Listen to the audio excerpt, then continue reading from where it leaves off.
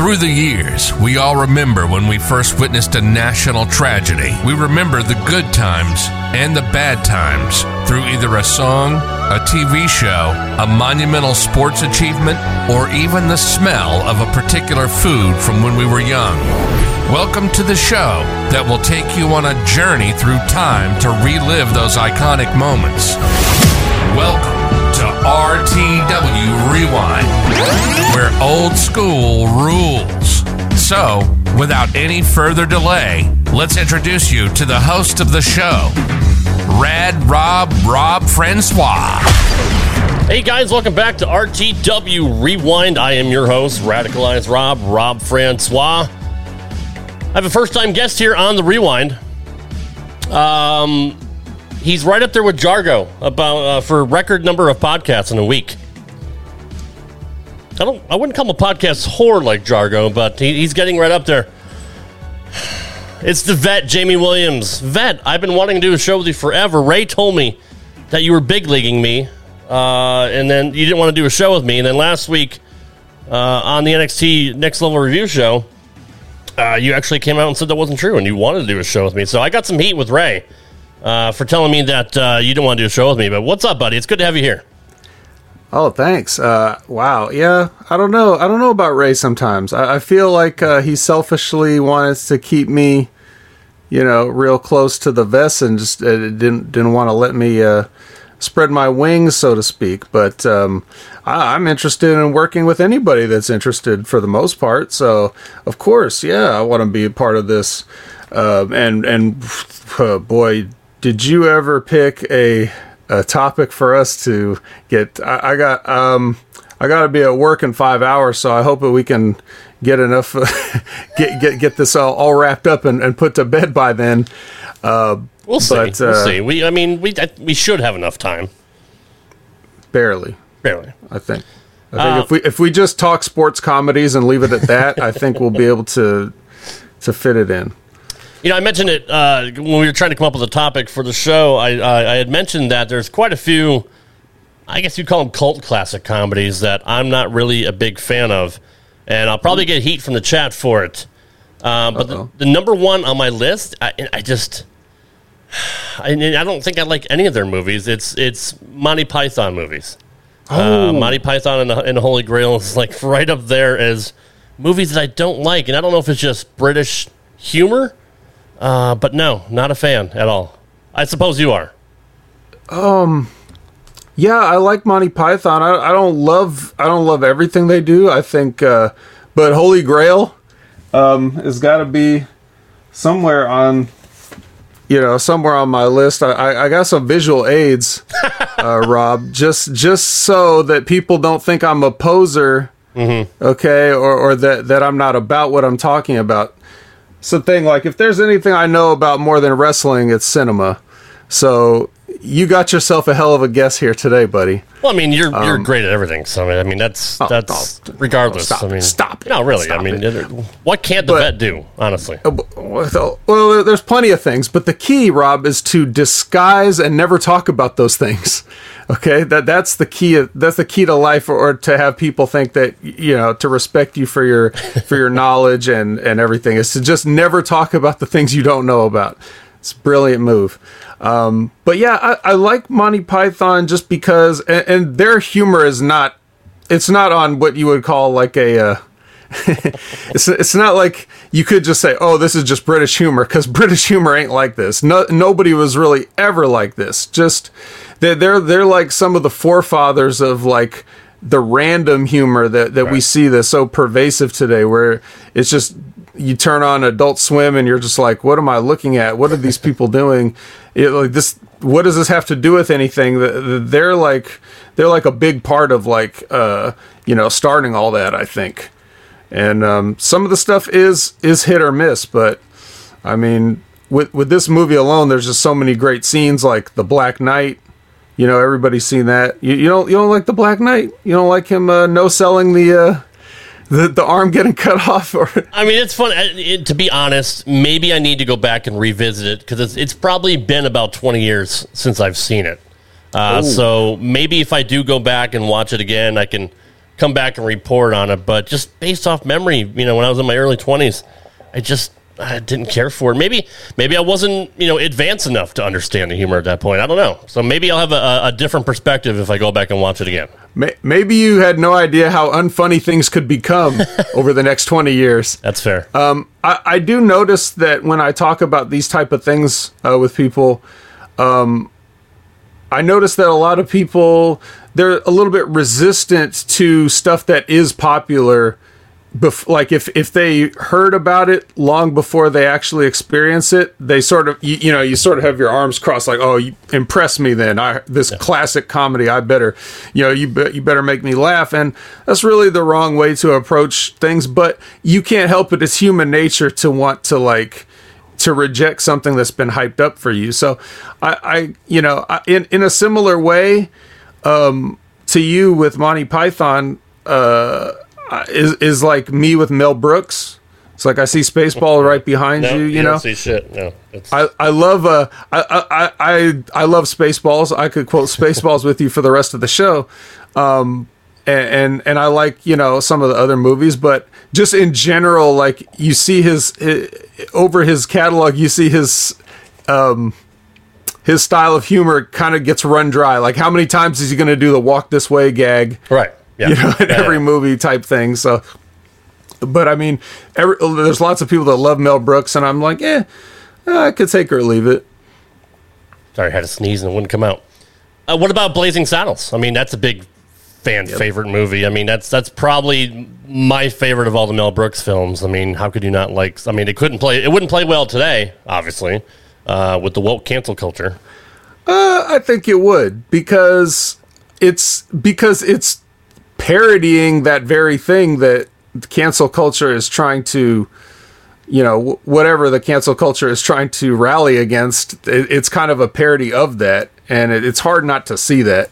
I mean, but I don't know. Do you think millennials would get the humor? I kind of doubt it. There's a lot of different.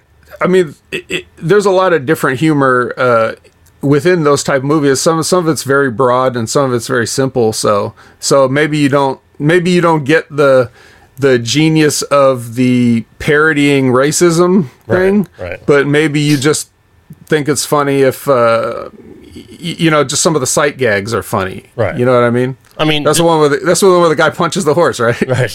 Yes, it is. That's funny. But I mean, look at the current state we're in with, like, I know I don't want to talk wrestling, but Buddy Murphy posted a picture of him breaking like handcuffs or shackles, and people thought that was racist, and he had to delete it and take it down and apologize for it. I mean, that's literally the state we're in as a society right now. Yeah, kind of, but he could have just ignored that. I think the thing about cancel culture, Rob, is there really is no such thing as cancel culture. Like, culture is like who are the cancel culture leaders? Like who's the cancel culture community? Where do they get together and have meetings? What is their apparently just like what is their national dish? Like what do they eat? Right. You know what I mean? What is their music? Like there's no culture. It's just, are you going to listen to people that complain or not? True. And that's true. But like I said before on the show with Ray today, like you kind of have to know that you're in that world, and just be a little bit more careful with what you do if you're a public figure, just to avoid that kind of stuff. Maybe you shouldn't have to, but yeah, Sonic, who is their tribal chief? You know what I mean? Like there is no representation. It's something that's sort of made up. Yeah. So like, that's we don't necessarily have to apologize, but in a way it's kind of nice to have a little bit of checks and balances, just so that people can't just come out and say any old thing that they want and get away with it. But yeah, as a culture, I don't think it really does exist, Spaceman. So I've never heard anybody put it that way. So I'm like, that's an interesting way of looking at it. Is literally, they don't have town hall meetings. They don't know each other. They don't get together and discuss. Okay, who's next? Who are we taking down next? Right. There's no like an Elks there's Lodge. no community. There's no brotherhood. There's no camaraderie. There's no there is no togetherness. It's they'll cancel each other if they could, But That it is really true. is just voiceless people that are using social media and hiding behind it. And if enough people kind of latch onto it, then corporations and things they get kind of scared. But I think companies have to remember that if they were only relying on people that use social media for their business, they would all be shuttered in 3 months. Right. So it's a very small sample size, but they're loud and annoying. But there is no cohesiveness. So back to movies, Yes, Rob. back what to movies. else? What else do we? How far back as comedy do you want to go? Because I'm there for the dawn of comedy movies, right? Like what about Chaplin, Keaton, Harold Lloyd? Like what do we want to talk about? The farthest I go back would probably, and it wasn't really a movie. Well, they did make some movies. Would be Three Stooges. I mean, that's probably the earliest that I go back that I could enjoy. And in any incarnation of the Stooges, I didn't care if it was Curly or Shemp or whatever else. So yeah, I like slapstick comedy. I'm a fan of I'm a fan of Airplane and Naked Gun and shit like that too. So my comedy range is kind of broad. I like dry, witty humor, which you tend to have sometimes. But I do like the outward, slapstick shit. I like parodies. I kind of like it all. So, I mean, do you enjoy the older stuff? Oh yeah, especially when you go back and look at some of those movies, like the Chaplin stuff. Like, what do you want to say? The Gold Rush obviously is a classic. Mm-hmm. Everybody's seen like clips of that. I mean, a lot of that was it. It is slapstick, I guess, because he would do a lot of that kind of stuff. So that's kind of like in tune with the whole Three Stooges thing, which right. that was their whole thing. They just took that to a new level. I'm not as big a fan of the slapstick as far as like laughing out loud or whatever, but like I can appreciate good physical comedy, of course. I would say another one. Like Buster Keaton, same thing. Yeah. The General, Steamboat Bill Jr., like all those movies, like you go back and watch those, and it's like, it's amazing how ahead of their time those guys were, and how universal they are, like just in terms of,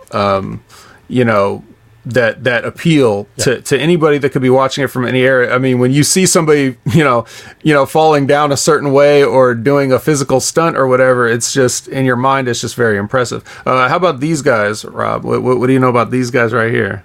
Never a fan of the Marx Brothers, actually. Never? No, not at all. Like actively not a fan, or just not familiar enough? No, familiar enough, just not a fan.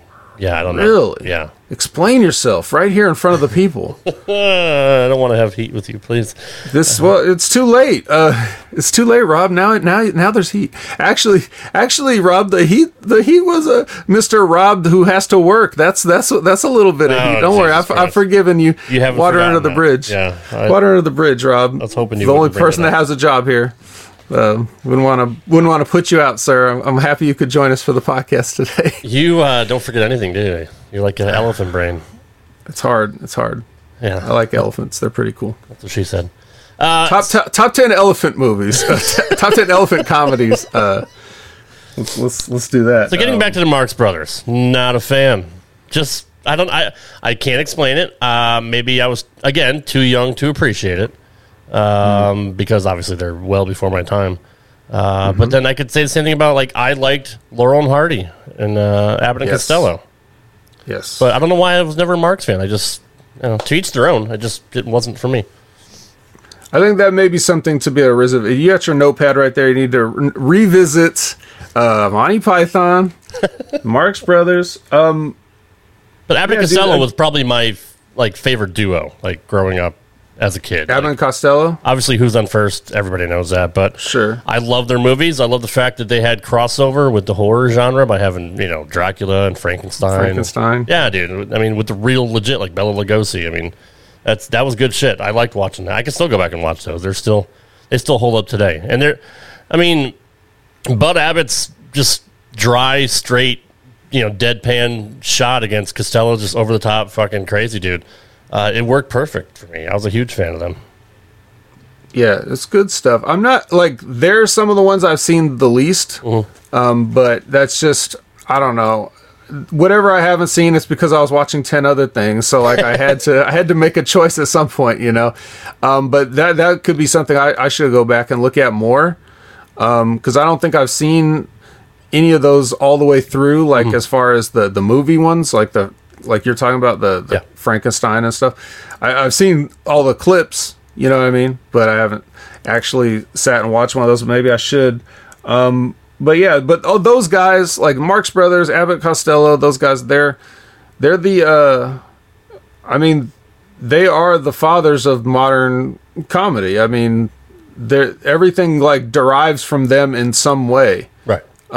So, and the Marx Brothers just, you know, it was weird because their movies are like, they used to have the vaudeville show, and then they basically just put their vaudeville show on film, which doesn't always work like cohesively, because like there would just be weird little, you know, like Harpo would just play a harp randomly in a scene. Like it's just time for Harpo to play the harp now. That's just what it is.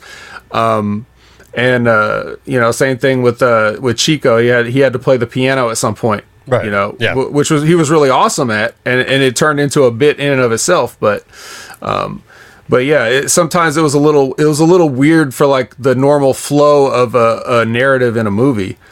But yeah, man, I would definitely give them another chance now that you've seen it. You come back, like what happens is, you know, you see stuff in your formative years, then you revisit stuff that you know, maybe either dismissed or never saw, and then you go back and realize how much all the stuff you thought you liked took from that. Right, yeah. True. And it's like a big awakening, like, oh shit, okay. I thought I liked this, but I really like something else. Which is the same with any performance art, really. I mean, the same with music, the same with wrestling. I mean, the same with movie. Like, everybody has inspiration from the generation or generations before them. So you can see a lot of similarities between, you know, comedians and comedic actors. You know, I was a big fan of God Christ, now I can't remember his name. Jesus Christ. You remember the Herbie movies, right? The old fucking Herbie the Love Bug. Do you ever watch those? Yes. Buddy Hackett. I believe Buddy Hackett was Buddy in those movies. Buddy Hackett. I don't know why I can remember his name. I was thinking Buddy Murphy. I was a huge Buddy Hackett movie fan. And then I, you know, found his stand-up later on, which is completely different from the movies he was in the 60s. Like, he was a dirty comedian. You know, same with Red Fox. I was a huge Sanford and Son fan. Didn't know anything about his stand-up until I saw him later on. I'm like, oh, fuck. It's completely different. But it's funny how certain comedians, you know, either went from stand-up to the movies or went from movies to stand-up. Obviously, you know, Richard Pryor had great success doing both. I was a big Pryor fan of his movies. Like Brewster's Millions. Dude, I could fucking watch that over and over and over again. Are you a fan of any, you know, stand-up guys that forayed? Is forayed the right word? Forayed into the movie scene? Sure, lots of them did. I mean, I don't obviously I don't love Richard Pryor's movies as much as his stand-up, right? Yeah, you know. But like, there's lots of guys that have, you know, like even guys that they got so big that you almost forget they were stand-ups, like Jim Carrey. Jim Carrey, yeah. You know what I mean? Yeah. Like Jim Carrey was a stand-up, and no one really thinks about that anymore. Adam Sandler, you know, those type of guys, like a lot of you know, I think that was the dream. Yeah. You know, when you're a comedian, you stand-up comedian, you want to get that movie. You know what I mean? Right. You want to have that movie career. Really, that's where the money's at, right? Yep. Why sit in these shitty hotels and these, you know, one-horse towns, you know, in these small clubs, like when you could be on the big screen, seen by everyone. So, I mean, there's too many to mention. It's almost like saying, you know, what comedies do you like? Yeah, too many to mention. You got a whole wallpaper full of comedies there. It's true, and it's like we can get to all those and more. You got some good choices on there. But yeah, trying to think specifically. I mean, like Saturday Night Live, obviously, is the most jeez. prolific, producer of comedians that go Steve into Martin? movies. Yeah, Steve Martin. Was he on Saturday Night Live, or did he just host Saturday Night Live? He hosted quite Was a he bit. on one season? I don't know if he's a normal cast member, but obviously, Bill Murray and Dan Aykroyd, Chevy Chase, Eddie Murphy. Then you go into the 80s. You had mid to late 80s, early 90s. Sandler, Spade, Farley, Mike Myers, Dana Carvey, Norm Macdonald. It's fucking ridiculous. Like how many stars that they churned out, and how it's actually even more ridiculous how much they suck right now, which is it's crazy. Like it's not even funny. I can't even watch it anymore. But my favorite Saturday Night Live comedian of all time is Chevy Chase. I liked his style. He's a very physical actor as well. He does physical comedy, but his timing and his wit is just. Like, I'm a big Vacation fan. I'm a big Christmas, especially Christmas Vacation. We watch that every single year. I don't know what it's about him. He just Fletch. I mean, he didn't have a ton of movies, but the ones that he did, like he was hot in the mid to late 80s, and he turned out quite a few movies, and then kind of disappeared for like 20 years. But they're trying to remake Fletch with who is it? Oh, don't even tell me they are. Really? You didn't hear about this? No, I did not hear about Heard about this? You read about this? Oh, fuck. No? I got to Google this shit. All right. It's somebody where I'm like, I guess if you have to, but I don't really see the appeal of a movie like Fletch now as if it was like something that really needed to be like brought in and updated. It's such a sort of like you could make any movie that resembles Fletch and not call it that. It didn't seem like that amazing of a concept that you need like, hey, let's remake it 40 years later. Like, okay, or not. I don't know. I guess when you're, just absolutely, bankrupt at coming out with any new fucking ideas, creatively bankrupt, you just start remaking shit. I mean, it's kind of been the norm for the last, 10, 15 years.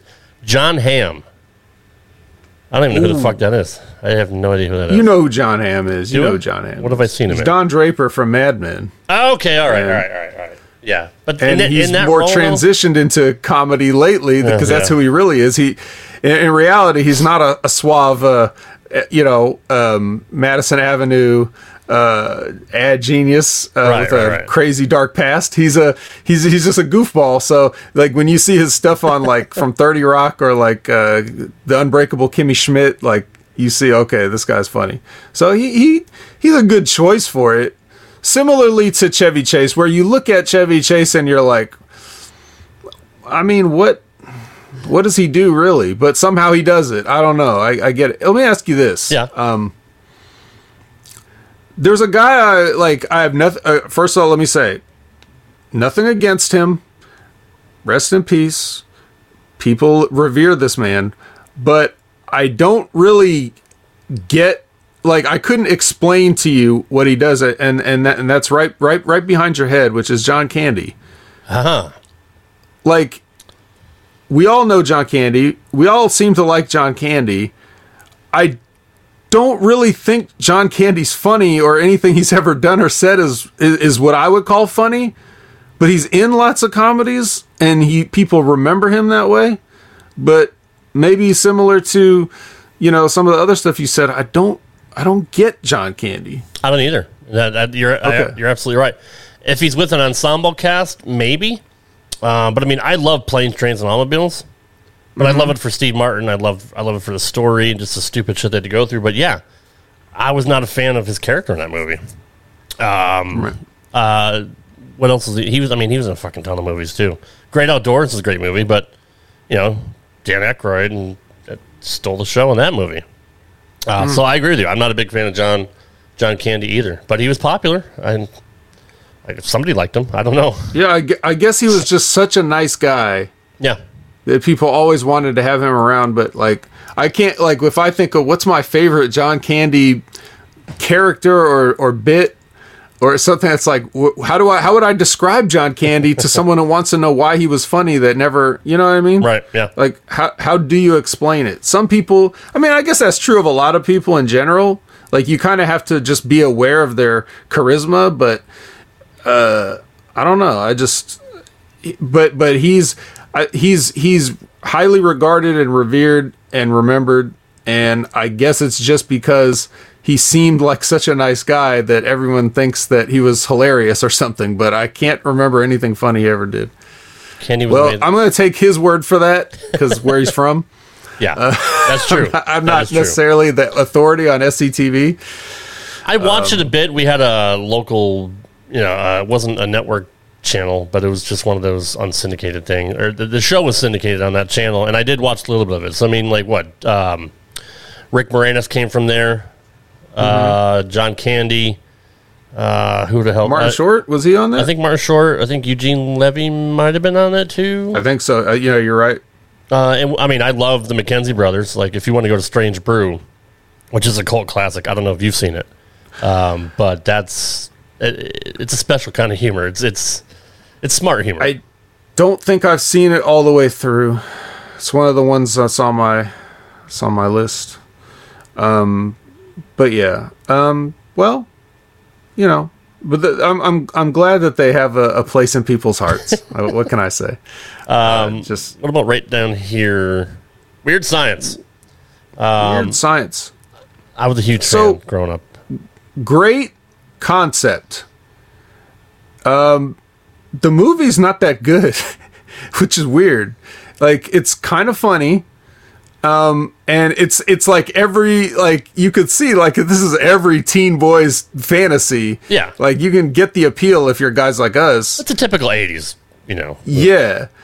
But untypically not that good. That was John Hughes too, right? Yes. That you wrote? Yep. Did you write that one? Yep. Yeah.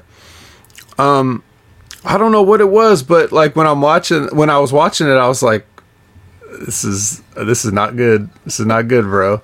Who would not want to make a woman with their computer? Everyone's trying to right now. That's fair. They're trying to make women out of computers. Like, there's sex robots that they're working on, just trying to get the facial expressions right, I suppose. I mean, I don't know what goes on, but I think it'd be right up Colin Whitesong's alley right there. I think Colin would enjoy a nice sex robot. Yeah, but yeah, it definitely belongs in that category. Like, but for that sort of era and that thing, I'm like The Breakfast Club. Mm-hmm. It's kind of like mostly a comedy. It has a little bit of drama in it. That's one of my that's an all-time favorite for me. And while I'm thinking about it, on an Emilio Estevez kick and random weird comedies, how about Repo Man? Have you seen Repo Man? I have seen Repo Man. I liked it, but I liked him in Men at Work better. Well, Men at Work is I like Men at Work too, especially Keith David's character in Men at Work. Like, just there's a few sacred things in life you don't ever mess with. One of those things is another man's fries. That's so good. But it's been a while since I saw Repo Man. That's why I can't really say much about it, because it was a long time ago that I saw it. That is talk about a bizarre sort of, half-assed art house independent film. Yeah. But yeah, that's something else, dude. Like, and I'll look at the punk culture a little bit.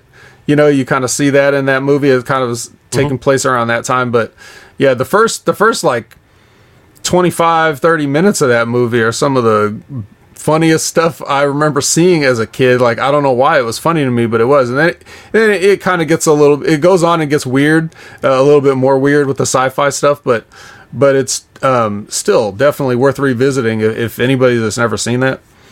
So, but yeah, what were we saying? So Breakfast Club was big. I mean, who didn't want to see, a Molly Ringwald skirt? I mean, it's my favorite part of the whole movie.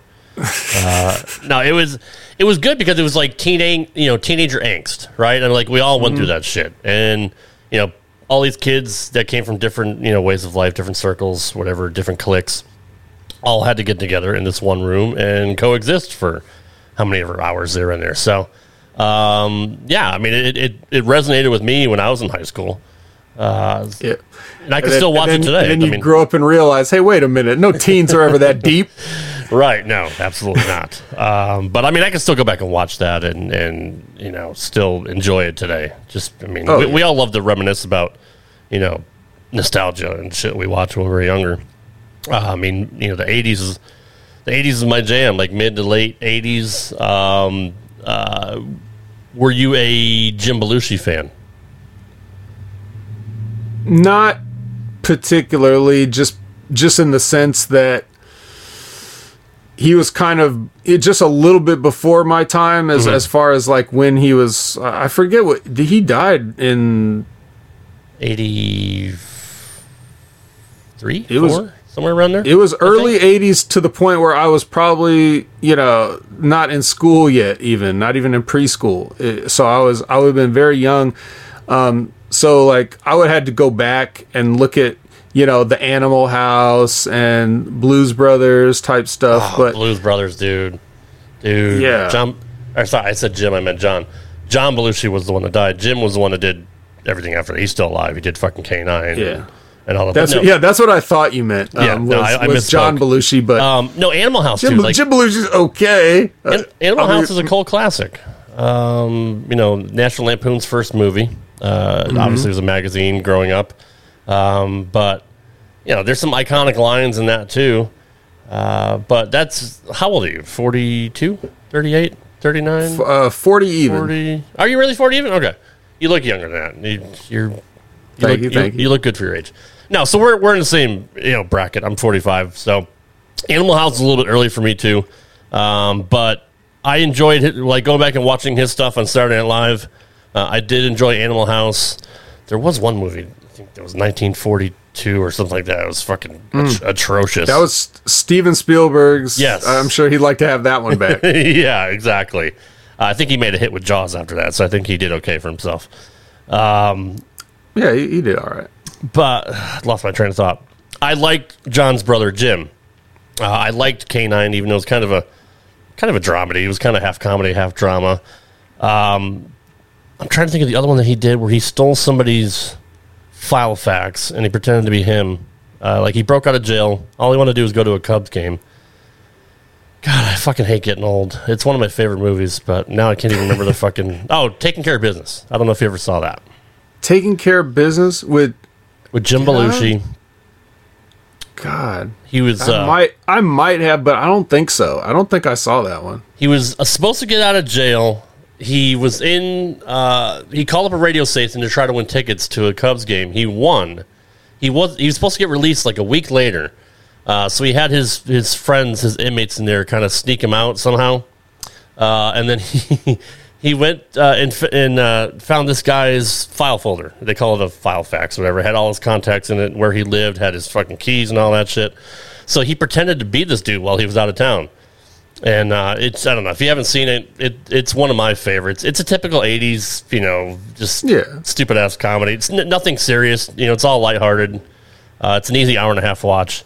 But if you haven't seen it, I would recommend going back and watching that. Well, even though it's kind of a ripoff, I used to like the movie Mr. Destiny when I was a kid too. Yeah. Like, you know that one? Yep. Michael Caine mix him a magic drink and then he goes to live his other life. Sonic the Hedgehog says, I was watching movies like The Color Purple. I know, hilarious. Color Purple, hilarious. One of the all-time great comedies. One of the funniest movies of all time. Absolutely. Absolutely. Right. Just amazing. But he also put over the Buffy the Vampire Slayer with Christy Swanson there. And if I felt like going over to my shelf to prove that I have that one too, you're just gonna have to take my word for it. Great movie. Extremely tiny brief appearance during the basketball game by Ben Affleck, an unknown Ben Affleck, although he was so unknown and tiny that they overdubbed his voice with somebody that is definitely not Ben Affleck in the movie. When he's I think it's like when the guy like bares his fangs and he gives him the ball, he's like, here, take it, man. It's like, that's not Ben Affleck at all, but... like, who makes that call, right? Like, I don't know, he just didn't deliver the line right. Fuck it, have somebody else do it. Yeah, well, I mean, if you listen to some of his haters over the years, then you'd understand like why somebody might just not like him for no reason. Speaking of which, I mean, they made him Batman, for fuck's sake. I have another film here. Now, you want to talk about this? Now, this is I brought this up just for a specific conversation piece, but it hits a lot of boxes. Number one, this is a genre, like, it's a Christmas comedy. Mm-hmm. Okay. It was critically destroyed. Like, this is one of the lowest, rated, revered movies of all time. Okay. And I think it's pretty damn good. And that would be this right here. Okay. Surviving Christmas. Mm-hmm. Have you ever seen this? I have. Yes, I have. And now after having seen it, are you convinced that none of the critics that panned this actually watched the movie? Or if it was just one of those things where they're like, God, I gotta watch 10 things today. I don't have time for this. What is this? Ben Affleck in a Christmas movie? Fuck this. This sucks. I'm gonna write up a review that doesn't mention anything about it specifically and bury him, because this came out like right at the height of the Bennifer stuff when people just hated him. Yeah. So I'm sure nobody gave it a chance, but like, and it's not like the greatest movie ever. It's not going to stand up to some of the classics that we're talking about, but like, there's nothing wrong with this movie. It's got a lot of good stuff. James Gandolfini and Christina Applegate are in it. Yep. And Catherine O'Hara, I believe. That's her, right? Yep. So I mean, if you're in the mood for a Christmas movie, but you're tired of all the old standbys like A Christmas Story and other stuff, give Surviving Christmas a chance to see if you hate it. That's my challenge to you all. See if you hate it. That's a great tagline.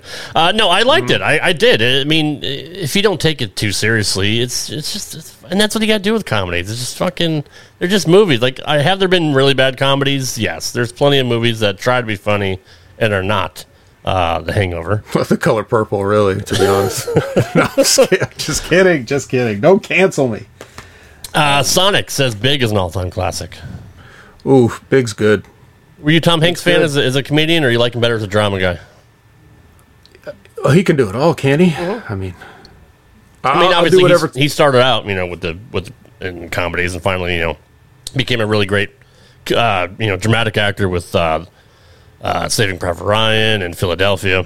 But I liked his early stuff, like The Man with One Red Shoe. What was the one with the fucking mermaid? Splash. God, Daryl Hannah's hot at one point. But Big. I saw Big in the theaters as a kid. Fucking love that movie. I could still go back and watch that.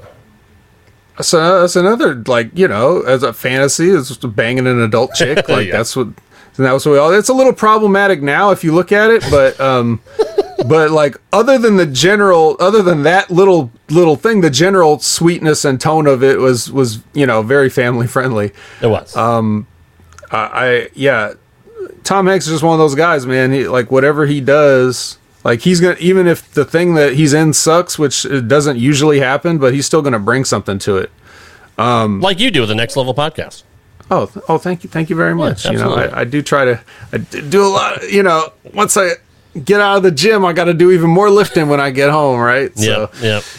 But that Ray, Ray's got potential. I mean, kid's got potential. I'm working with the kid. I'm working with the kid. Well, I don't want this to turn into I don't want this to have to turn into like a Charlotte and Nia situation, So I'm going to be professional about this. Then you got to get Vickery involved if it's Charlotte. So we don't want to do that.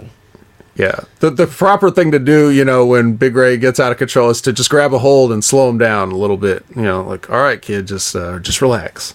Yeah, Tom Hanks, great. What about The Burbs? What else? My wife loves The Burbs, and I'm on the fence. Weird fucking movie. It is, but cool. But it has some brilliance in it that it does. Yeah, dark. It's a little darker than the average, especially It just has one of those those aesthetics. Like, I don't know, who do I compare it to? I almost wanted to say Tim Burton, but nah. It's like it's just a little different. It's a different movie, but it's cool. Like, I like it. There's that feel that I think the reason that you've made a brand out of nostalgia and especially around that era when we were growing up is because it was like a creative zenith in terms of entertainment. Like, so many things kind of really peaked in the 80s Yep. and into the 90s a little bit. Like maybe around, almost into the late 90s was like we had so much stuff. But if you just look at the icons that came out of the 80s alone, like in terms of films, just look the 80s was, Indiana Jones came out in the 80s. Yoda came out in the 80s. Yep.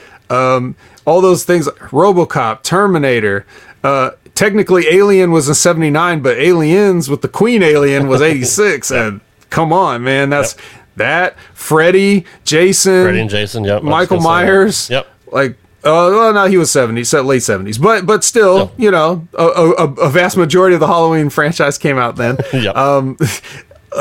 Just like so many like different icons that you could name of just movie characters that came out then. And then whatever we really had after that, not a lot. No, not really. I mean, the 80s was like the franchise period where you had like a lot of sequels, whether it was Star Wars, like you said, Indiana Jones, Beverly Hills Cop was another one that had 3 movies. Oh yeah. Which I love all those movies. I could watch Eddie Murphy is fantastic. He was ahead. I wouldn't say he was ahead of his time because he borrowed a lot of shit and stole shit from Richard Pryor.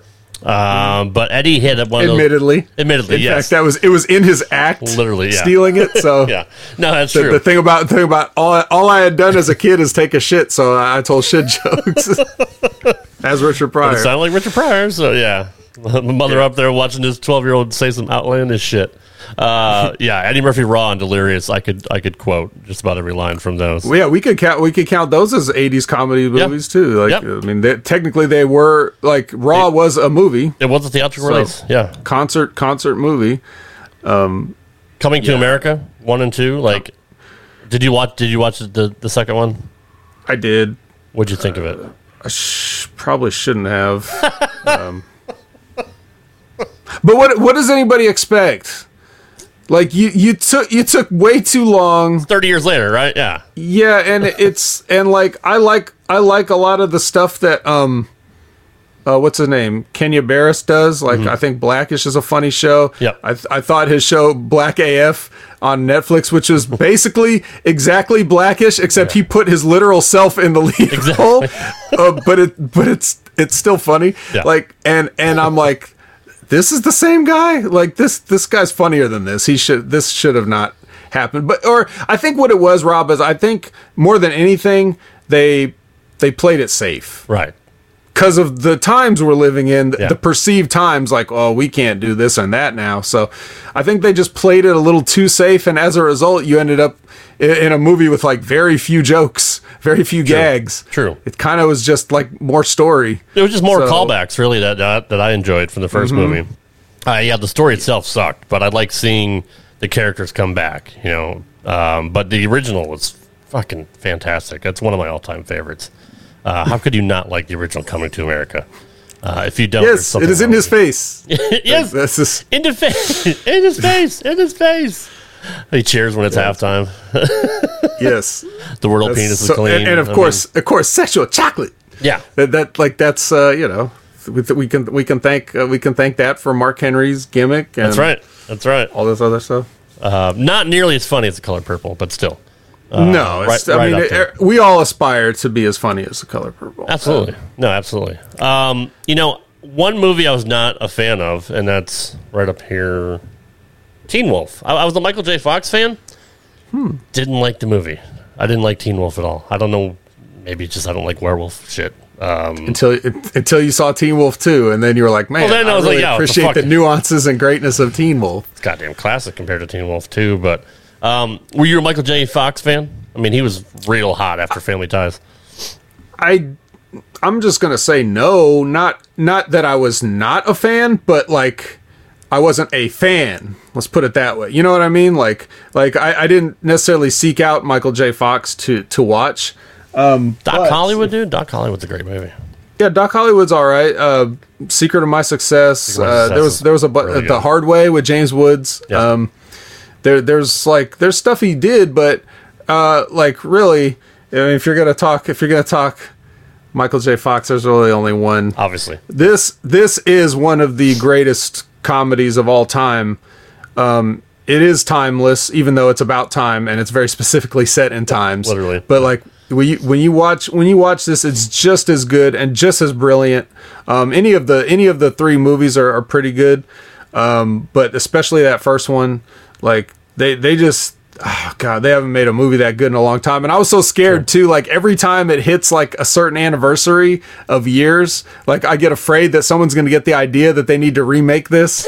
It's like, so now he's actually living in 2015 and he's going to go back to 1985. Like no, don't do it. You know, but they never did it. So I'm glad about that. But no, they knew it was. They knew it was time to quit. I mean, and I think even going to the third one is a little bit too far. Especially like they filmed it like back to back. Like they had the trailer for the third movie at the end of the second movie. It was like no one ever did that shit before back then. No, I enjoyed the first one a lot. I actually enjoyed the second one too. I thought the future jokes were funny. Like Cubs won the World Series. Then they finally did. Like 35 years later, but it was funny till it wasn't. Yeah, exactly. I wasn't a big fan of the third, maybe just because of the Western thing, and a lot of the same gags were used, a lot of the same jokes. But you can't touch the first one, dude. Like that's my dad's favorite movie. Like he could watch that over and over and over again. He would crank up his stereo system in the beginning when Marty would go to Doc's house and fire up the guitar, and with that big giant fucking amplifier and the big giant speaker, and he hit the chord and goes flying backwards. My dad fucking loved that shit. He'd crank up his stereo and just play that over and over and over again. The tape that we had was worn out in that spot. That's how many times he watched it. But yeah, he'll always be known for Back to the Future over anything else, I think. Kids are like, "What's a tape?" But yeah, my bad. Sorry. But yeah, it's great. It's one of the best movies we're going to talk about today, and there's going to be some great movies. We barely even scratched the surface. We're just kind of like, you know, freewheeling it here, and we're already like we're still in the 80s. Quarters of an hour in. Yeah. But yeah, I think I do believe though somebody wanted to do it. I think they wanted to remake it. Oh, I'm sure. And I think they just were stopped. But they, you know, as long as they keep getting stopped, that's all. Because it's sacrilegious at this point. Now, how does that work? Like, whoever owns the IP, do they have to sign off on it? Can anybody, like, do they have to get permission from whoever, like, I don't know, Columbia or whoever owns the copyright for it to give the okay for a script? Yeah, and that would be Sony at this point. Sony owns Columbia, I believe. Yeah. So there would be a lot of that. So if they wanted to force it to happen, it could happen. But I think a lot of people would shit on it. I think you would make just as much money if you re-released the original back to theaters. Yeah, true. I think, and I think that's true of a lot of these things. Like a lot of the remakes that you see, I feel like if you just, you know, remastered them and touched them up and gave them a nice new visual presentation of the same old movie, I think they would make just as much money as some shitty one would, because it's just going to get people that are curious about it. Like, you know, I don't know. We should go look at this. Yeah, so put that shit in IMAX, dude. I'd go fucking see that again. Oh yeah, you got to. And a lot of those they have done. You know, like I remember seeing like I saw Raiders of the Lost Ark in IMAX or some other ones. So just whenever they do that. So, but yeah, I think the best bet is just leave that alone because it's perfect how it is, and anyone can from this generation. It's still going to appeal to anybody that just watches it right now. Yeah. Because it's such a universal story. Especially when they remade Ghostbusters with the female cast. You want to talk about a fucking fantastic movie.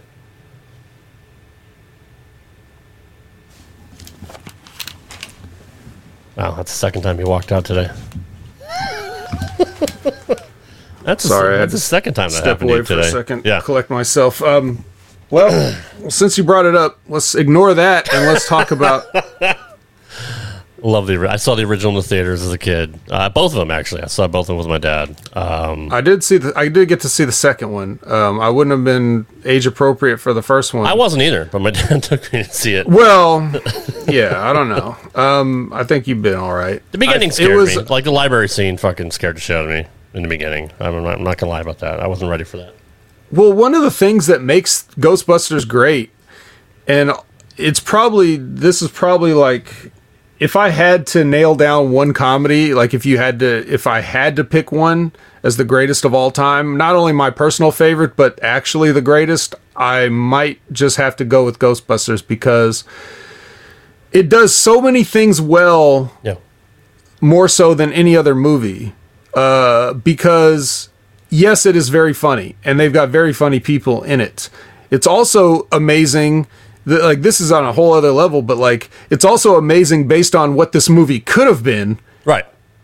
because, you know, at some point they had, like, you know, they did have John Belushi attached to this, and, you know, it was going to be some weird, like, time traveling, you know, thing, more like that cartoon with the ape in it. You know what I mean? Like, Yeah. some shit like that. Yeah. Like, it was going to be more like that.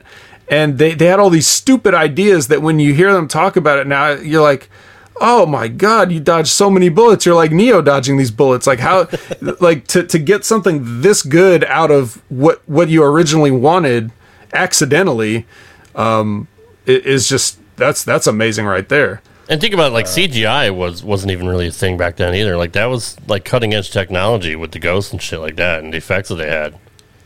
Which, A lot of it still looks good. I think the actual visual effects look pretty much like they look great. Yeah. The ghosts look great. Like the proton pack lasers look great. Yep.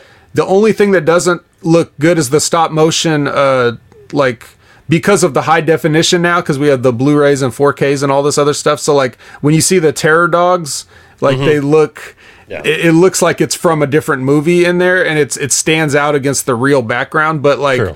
when you but when they have the close-ups of the dogs, when they use puppets and models and stuff like that, like those things look frightening. Yeah. Still, so that's to the point. Like, as funny as this movie is, when they try to show you something, it's actually scary. It's not just like more goofy humor. It's Right. like, it's legitimately freaky looking stuff. Yeah. You know, Marshmallow Man aside, but like when you see those dogs, like when the scene when Dana's in the apartment and they, like, all the hands come out of the chair and grab her, and then the door opens and the dog's standing, it's like, that is scary shit, bro. Yes. It looks good. It looks good. And when she's in bed and her eyes roll up in the back of her head and she starts levitating and speaking different languages, like, yeah, dude, that shit. I mean, they did comedy well. They did horror pretty well. They had drama. It was really a perfect movie the way it was booked. God damn, I gotta stop talking about wrestling. Yep. It was booked very well. Right, but and like, just from every level, like the music, Yeah. the score was great, the soundtrack great, the editing of the film was great. Like, the film just moves along. Like, you hardly realize, like, there's really no slow spots in it. True. There may be slow spots when you're a kid, like when you just want to see the next monster and you're fast forwarding, you know, to see your favorite parts and stuff like that. But like, as an adult, when you're like really paying attention and taking in the story and the jokes and stuff, and I don't know why, I don't know about that. It's just like, no. she sleeps above her covers, Yeah. 4 feet above her covers.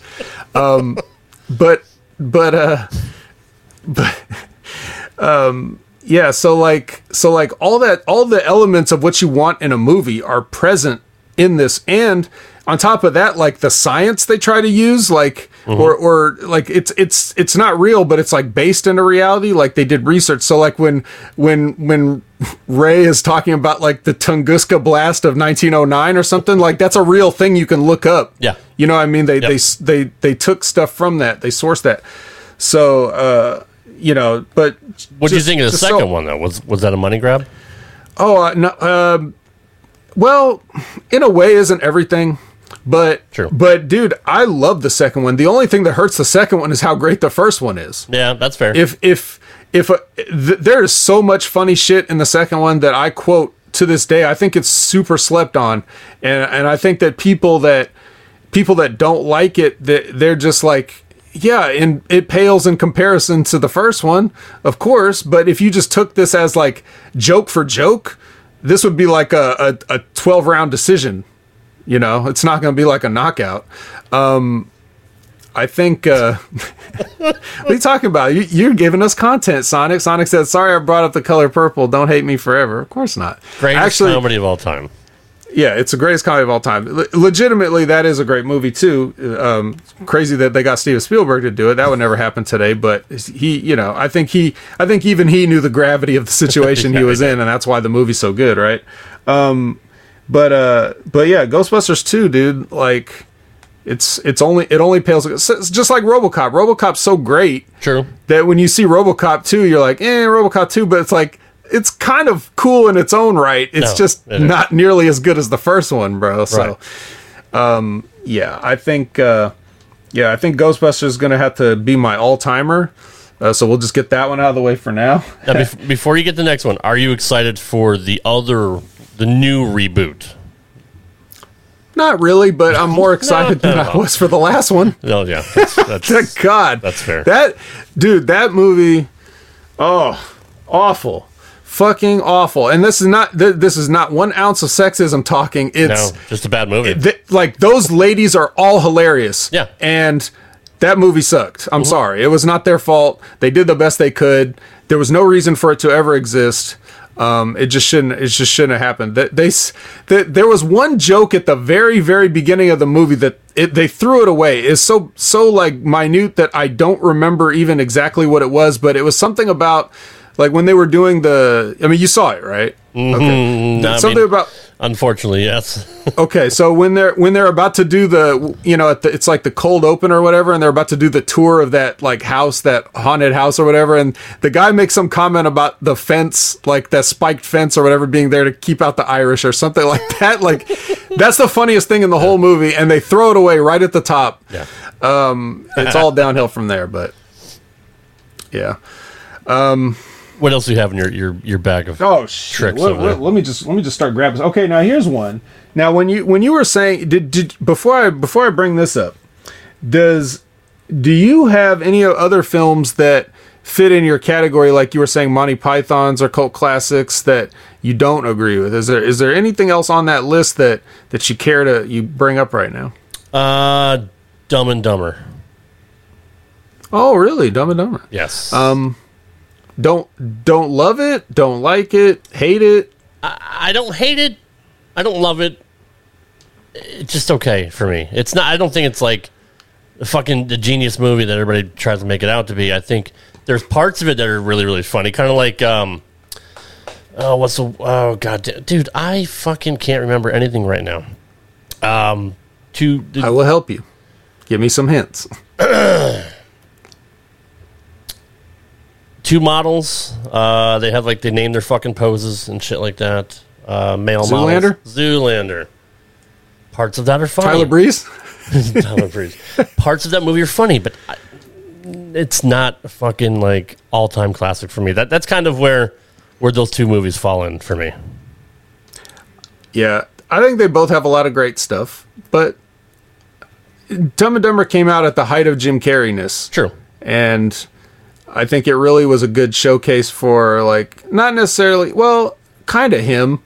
I mean, Ace Ventura is the best showcase of just I love Ace Ventura. Unadulterated Jim Carrey. I love Me, Myself, and Irene. He has had good comedies. Mm-hmm. Dumb and Dumber just doesn't do it for me. Yeah, I like Dumb and Dumber. I've seen it a lot, but a lot. This next movie is. This is one where, I have loved it since day one. Okay. Day one.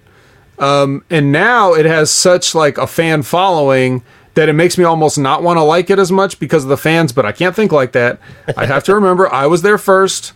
I was the original hipster. I was liking things before they were cool, before everybody liked things before it was cool. That's because you're smart, though. You're smarter than the average bear. That's right. Thank you, boo-boo. But yeah, so now they have whole conventions based around this stuff, but it's still, to me, this is one of those movies where every time you watch it, you hear that, people say that a lot. Every time you watch it, you find something new. Yeah. There's always something you didn't catch before. This definitely holds up to repeated viewings, but what are your thoughts on The Big Lebowski? Loved it. I loved it. That's one of those where I can just sit back and chill and watch it and not care about anything else that's going on. And that is a cult classic. I don't think it was well received by critics either. But it's just, there's so much smart humor in that movie. Maybe some people don't get all of it. Not everybody's intelligent as you and I.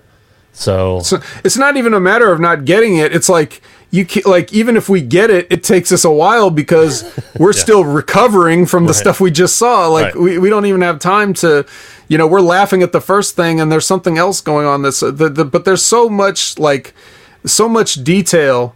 Oh man, Sonic, you got to check it out, man. And then check it out 800 more times so that you can find all the jokes in it. Right. Because you're right. You do pick up on things when you watch it. You're like, oh, fuck, I don't remember that. Because, you have to really pay attention. Which is true of any comedy. Like, if you watch it enough, you'll laugh at all the stuff you find immediately funny. Right. Then you get tired of laughing at those things because you've seen them, and then you start looking at other stuff, and you're like, that's pretty funny too.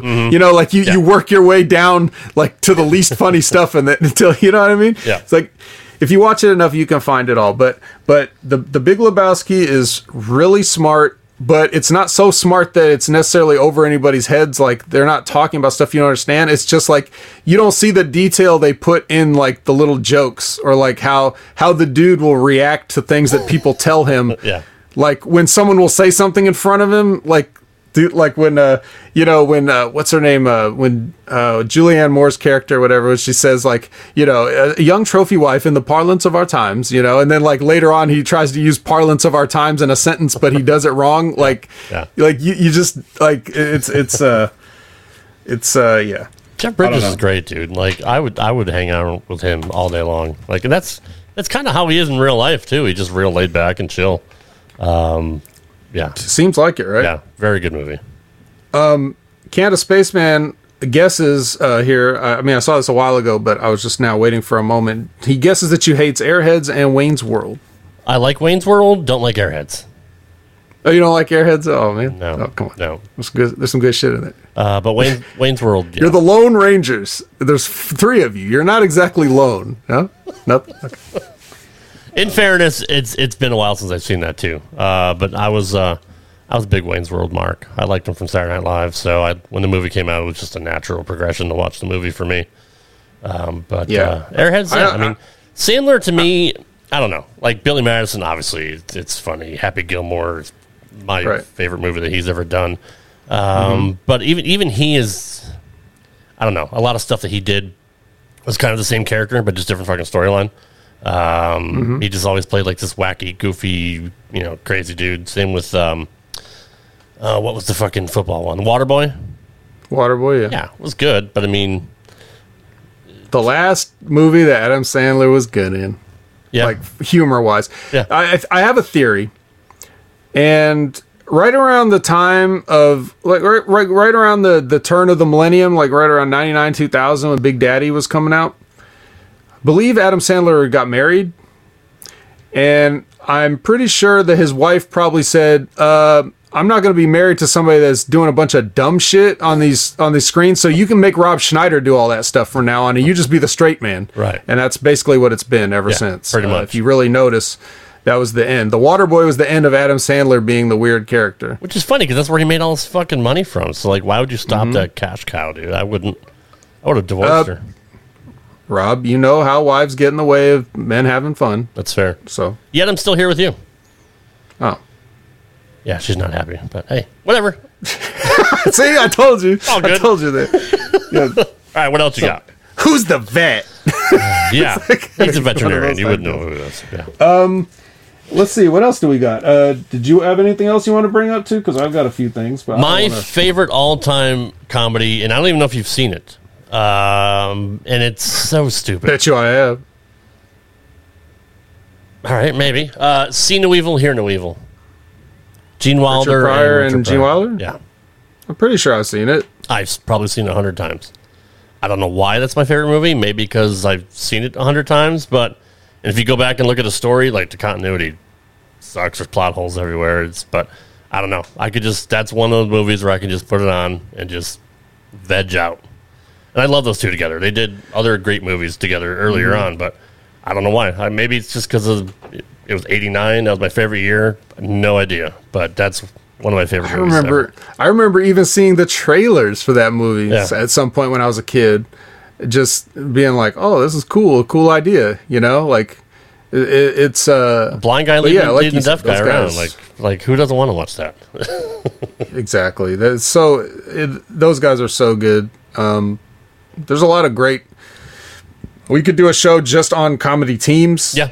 Yeah, for Like sure. not even like established ones like the Marx Brothers, but just people that just somehow got paired up and just became that, like, you know, the Farley Spades Farley Spade, or yeah. whatever, the Wilder Priors or Tommy Boy, you know it's what a I mean? fantastic movie.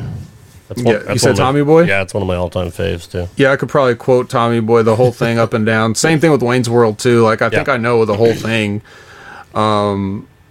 But yeah, I mean, no VHS. Well, okay, well, Canada Spaceman, my VHS are packed up in a box somewhere like they should be. I'm sorry, I don't have all my VHS tapes handy, but I specifically handpicked these ones just for guys like you, so I have visual aids. See, you can't even with some of these people. He's from you know, Canada. He's even from when Canada. He's from go out of their way, it's so ungrateful. You know what I mean? Blame Canada. Blame Canada. Blame Canada. Oh, I'm sorry, before you move on. My second all-time favorite comedy? No Holds Barred.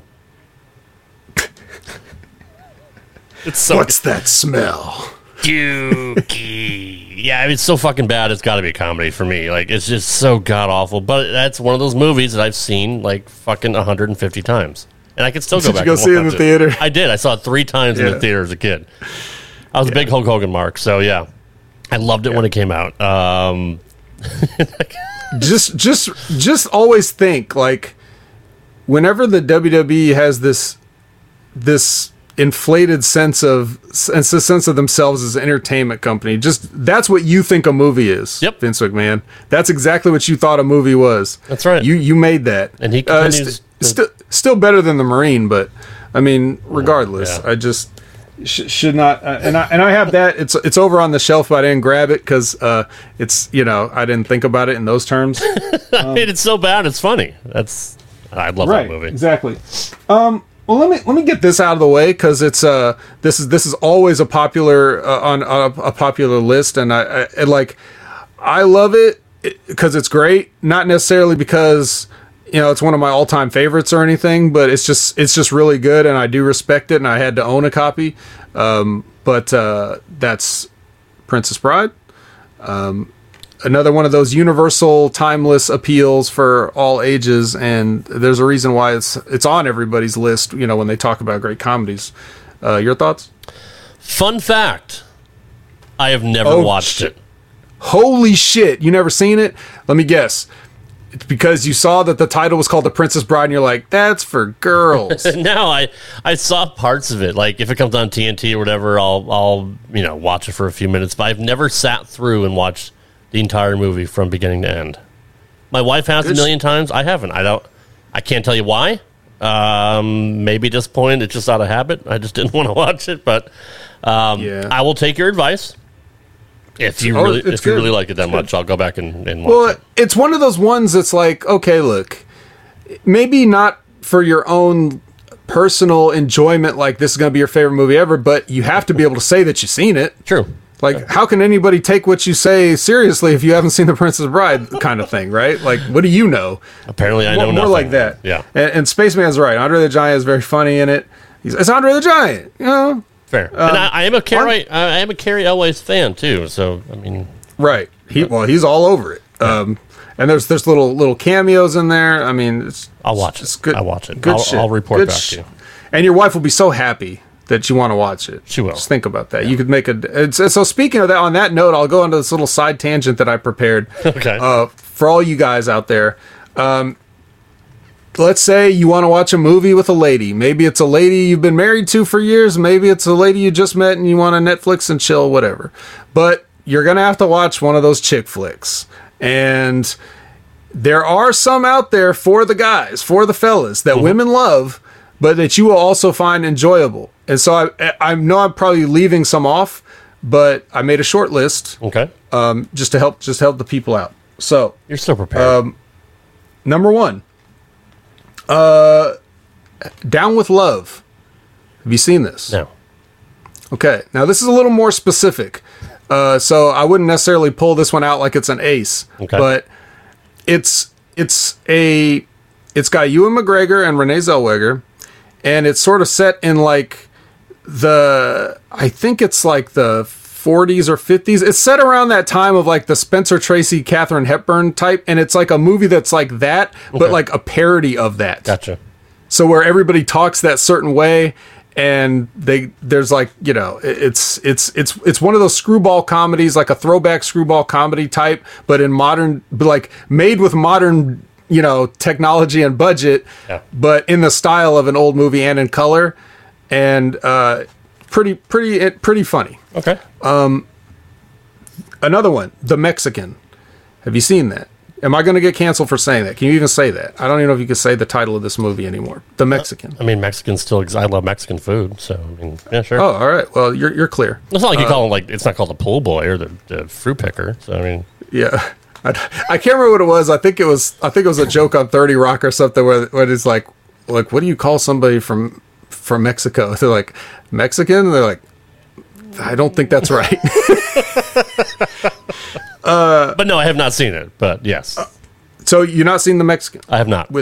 But you know what it is? You know which movie I'm referring to? It's with Brad Pitt and Julia Roberts, where he's supposed to, like, Brad Pitt is like a hapless courier for some criminal, and he's supposed to deliver. The Mexican refers to like a pistol, like an old like flintlock pistol or something that he's supposed to. No, that's a different one.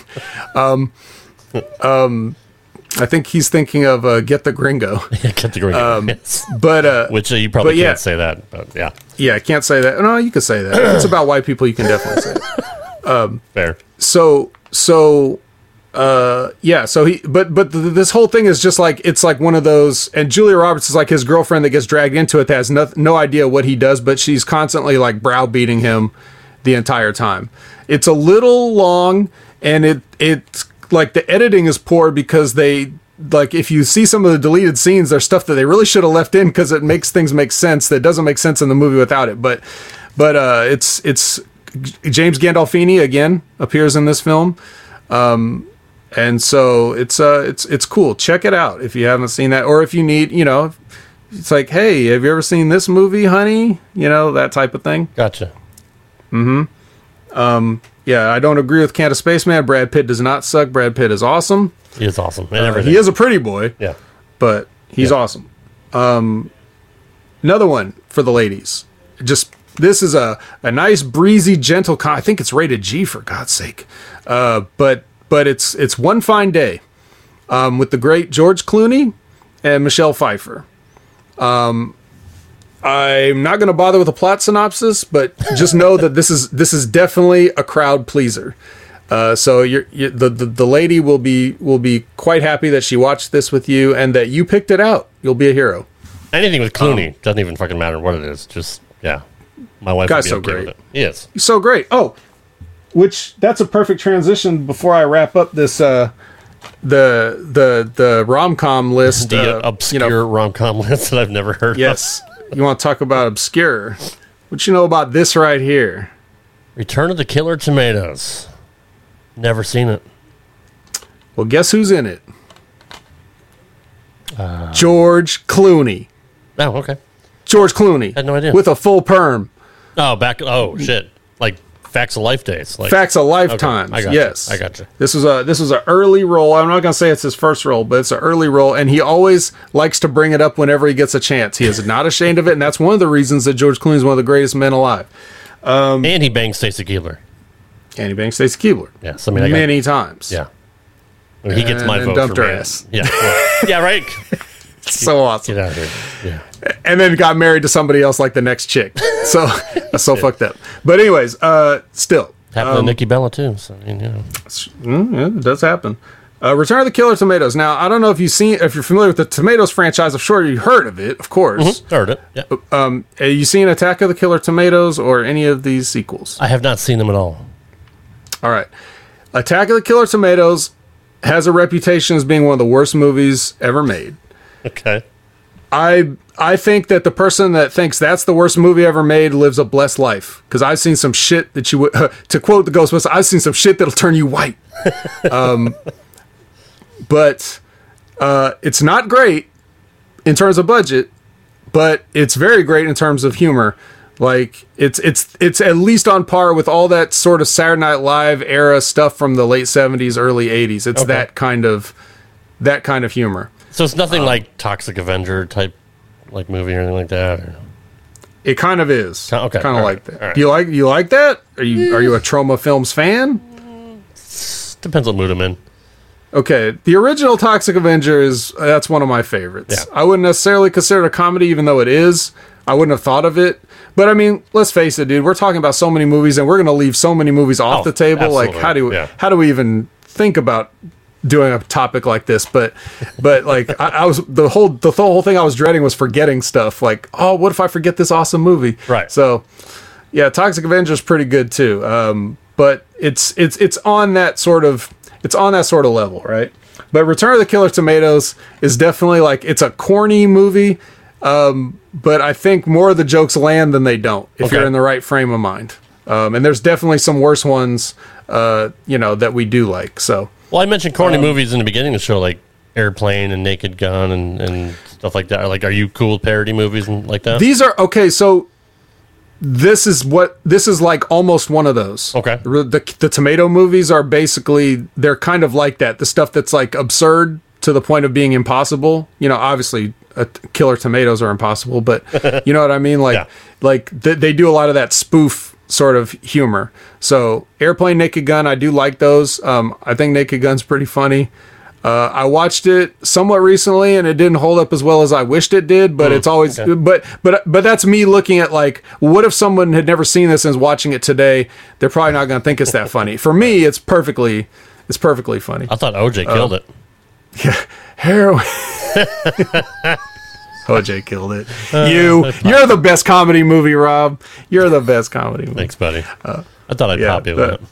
That whole heroin, Frank, heroin. Well, that's a tall order, buddy. I'll have to see what I can do. All right, so the final ultimate final boss chick flick movie. If you ever need to just to watch a movie that guys will love for their own specific reasons and women will love for their own specific reasons, it's the perfect marriage of both audiences, is Jerry Maguire. Okay, that's the one movie on your list I have seen plenty of times. What'd you think? Great movie, Fantastic movie, yeah. Just excellent movie. Let's see. What else do we have here? How about like newer, comedies like Horrible Bosses, Wedding Crashers? Newer Wedding Crashers is already like 20 years old. All right, maybe I'm fucking dating myself, but it does seem newer than some of these other ones, right? It does. Horrible Bosses is not that funny to me, but Jennifer Aniston is extremely hot in it, so there's that. Christ, yes. No, hold on. Like the whole car scene with like talking to the fucking Gary. His name is fucking, I forgot what his right. That's funny shit. Like, what's your name? And he told him, he's like, nah, I'm just gonna fucking call you Gary. Like, that name's a fucking nightmare. Like, I like humor. Like, Jason Sudeikis is funny to me. I kind of like his humor. And Charlie's fucking funny. Charlie Day is fantastic. I don't know if you're a Sonny fan, but I'm not gonna say I'm not a fan. I just haven't watched it. Okay. Right. What I've seen is not enough to really twist my arm to watch it. Fair enough. And Charlie Day is like, he's just like, to me, he just yells things in his high pitched voice, and like that's supposed to be the funny part. Okay. But that's all right. Everybody can't be a comedic genius. And he is from a later era of comedy, which, as we all know, it sucks. We were trying to think of things from 2001 on that were cool, it just doesn't really happen. So fair. No, that's fair. It's right when everything starts going down the toilet. Let's move into. Okay, here's a little bit of a couple of animated classics, because I don't think we mentioned any cartoon films. Not yet. Nope. All right. Now here's one. It's a little out of left field, but I think it's definitely can be considered a comedy. And it's one of the, I think it's more underrated Disney films. And that's going to be this right here, Robin Hood. Yes. Simply for the character of Prince John alone, anybody should watch this movie. That is top level comedic voice acting. Prince John, Robin Hood, Disney's Robin Hood. It is very good. And I didn't even think of it as a comedy, but now that you mention it, yes. That fits. Yeah. I thought you were going to pull out Shrek on us. Get the fuck out of here. I mean, who do you think I am? Shrek. Shrek wouldn't even make my top 1,000.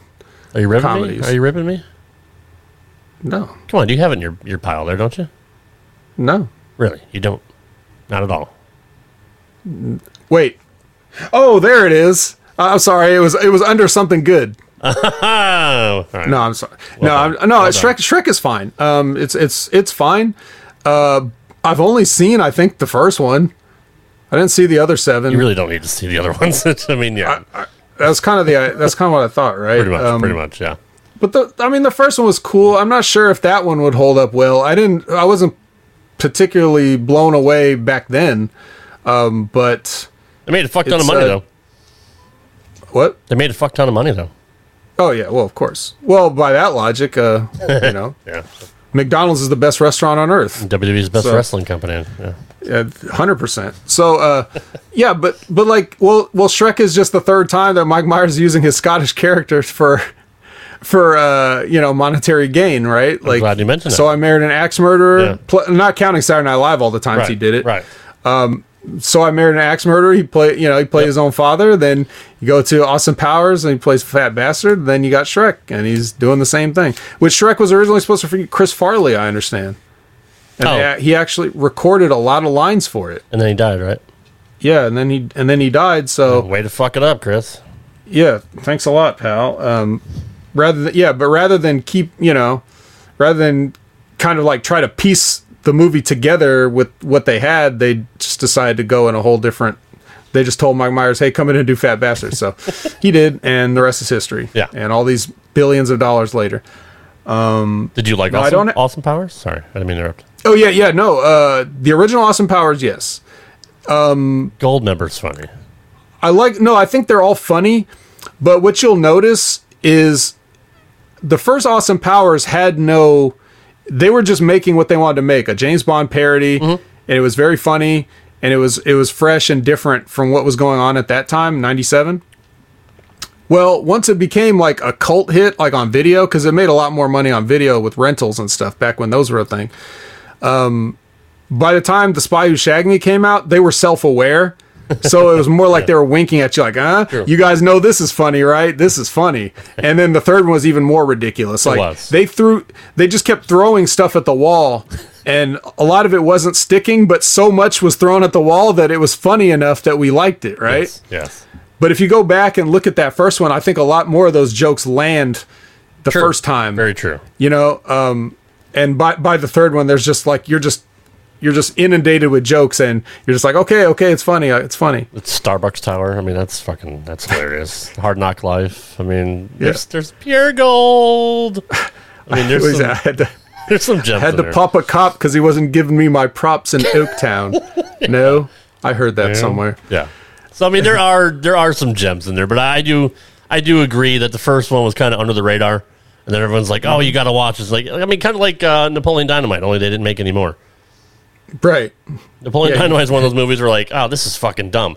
But you go back and watch it, and you're going to quote some lines from it. You're going to find some stuff, like you said, that you didn't see the first couple times. To me, that's one that's I wouldn't say under the radar because a lot of people do like it. I don't know how well received it was by the critics, but it's dumb, but it's funny.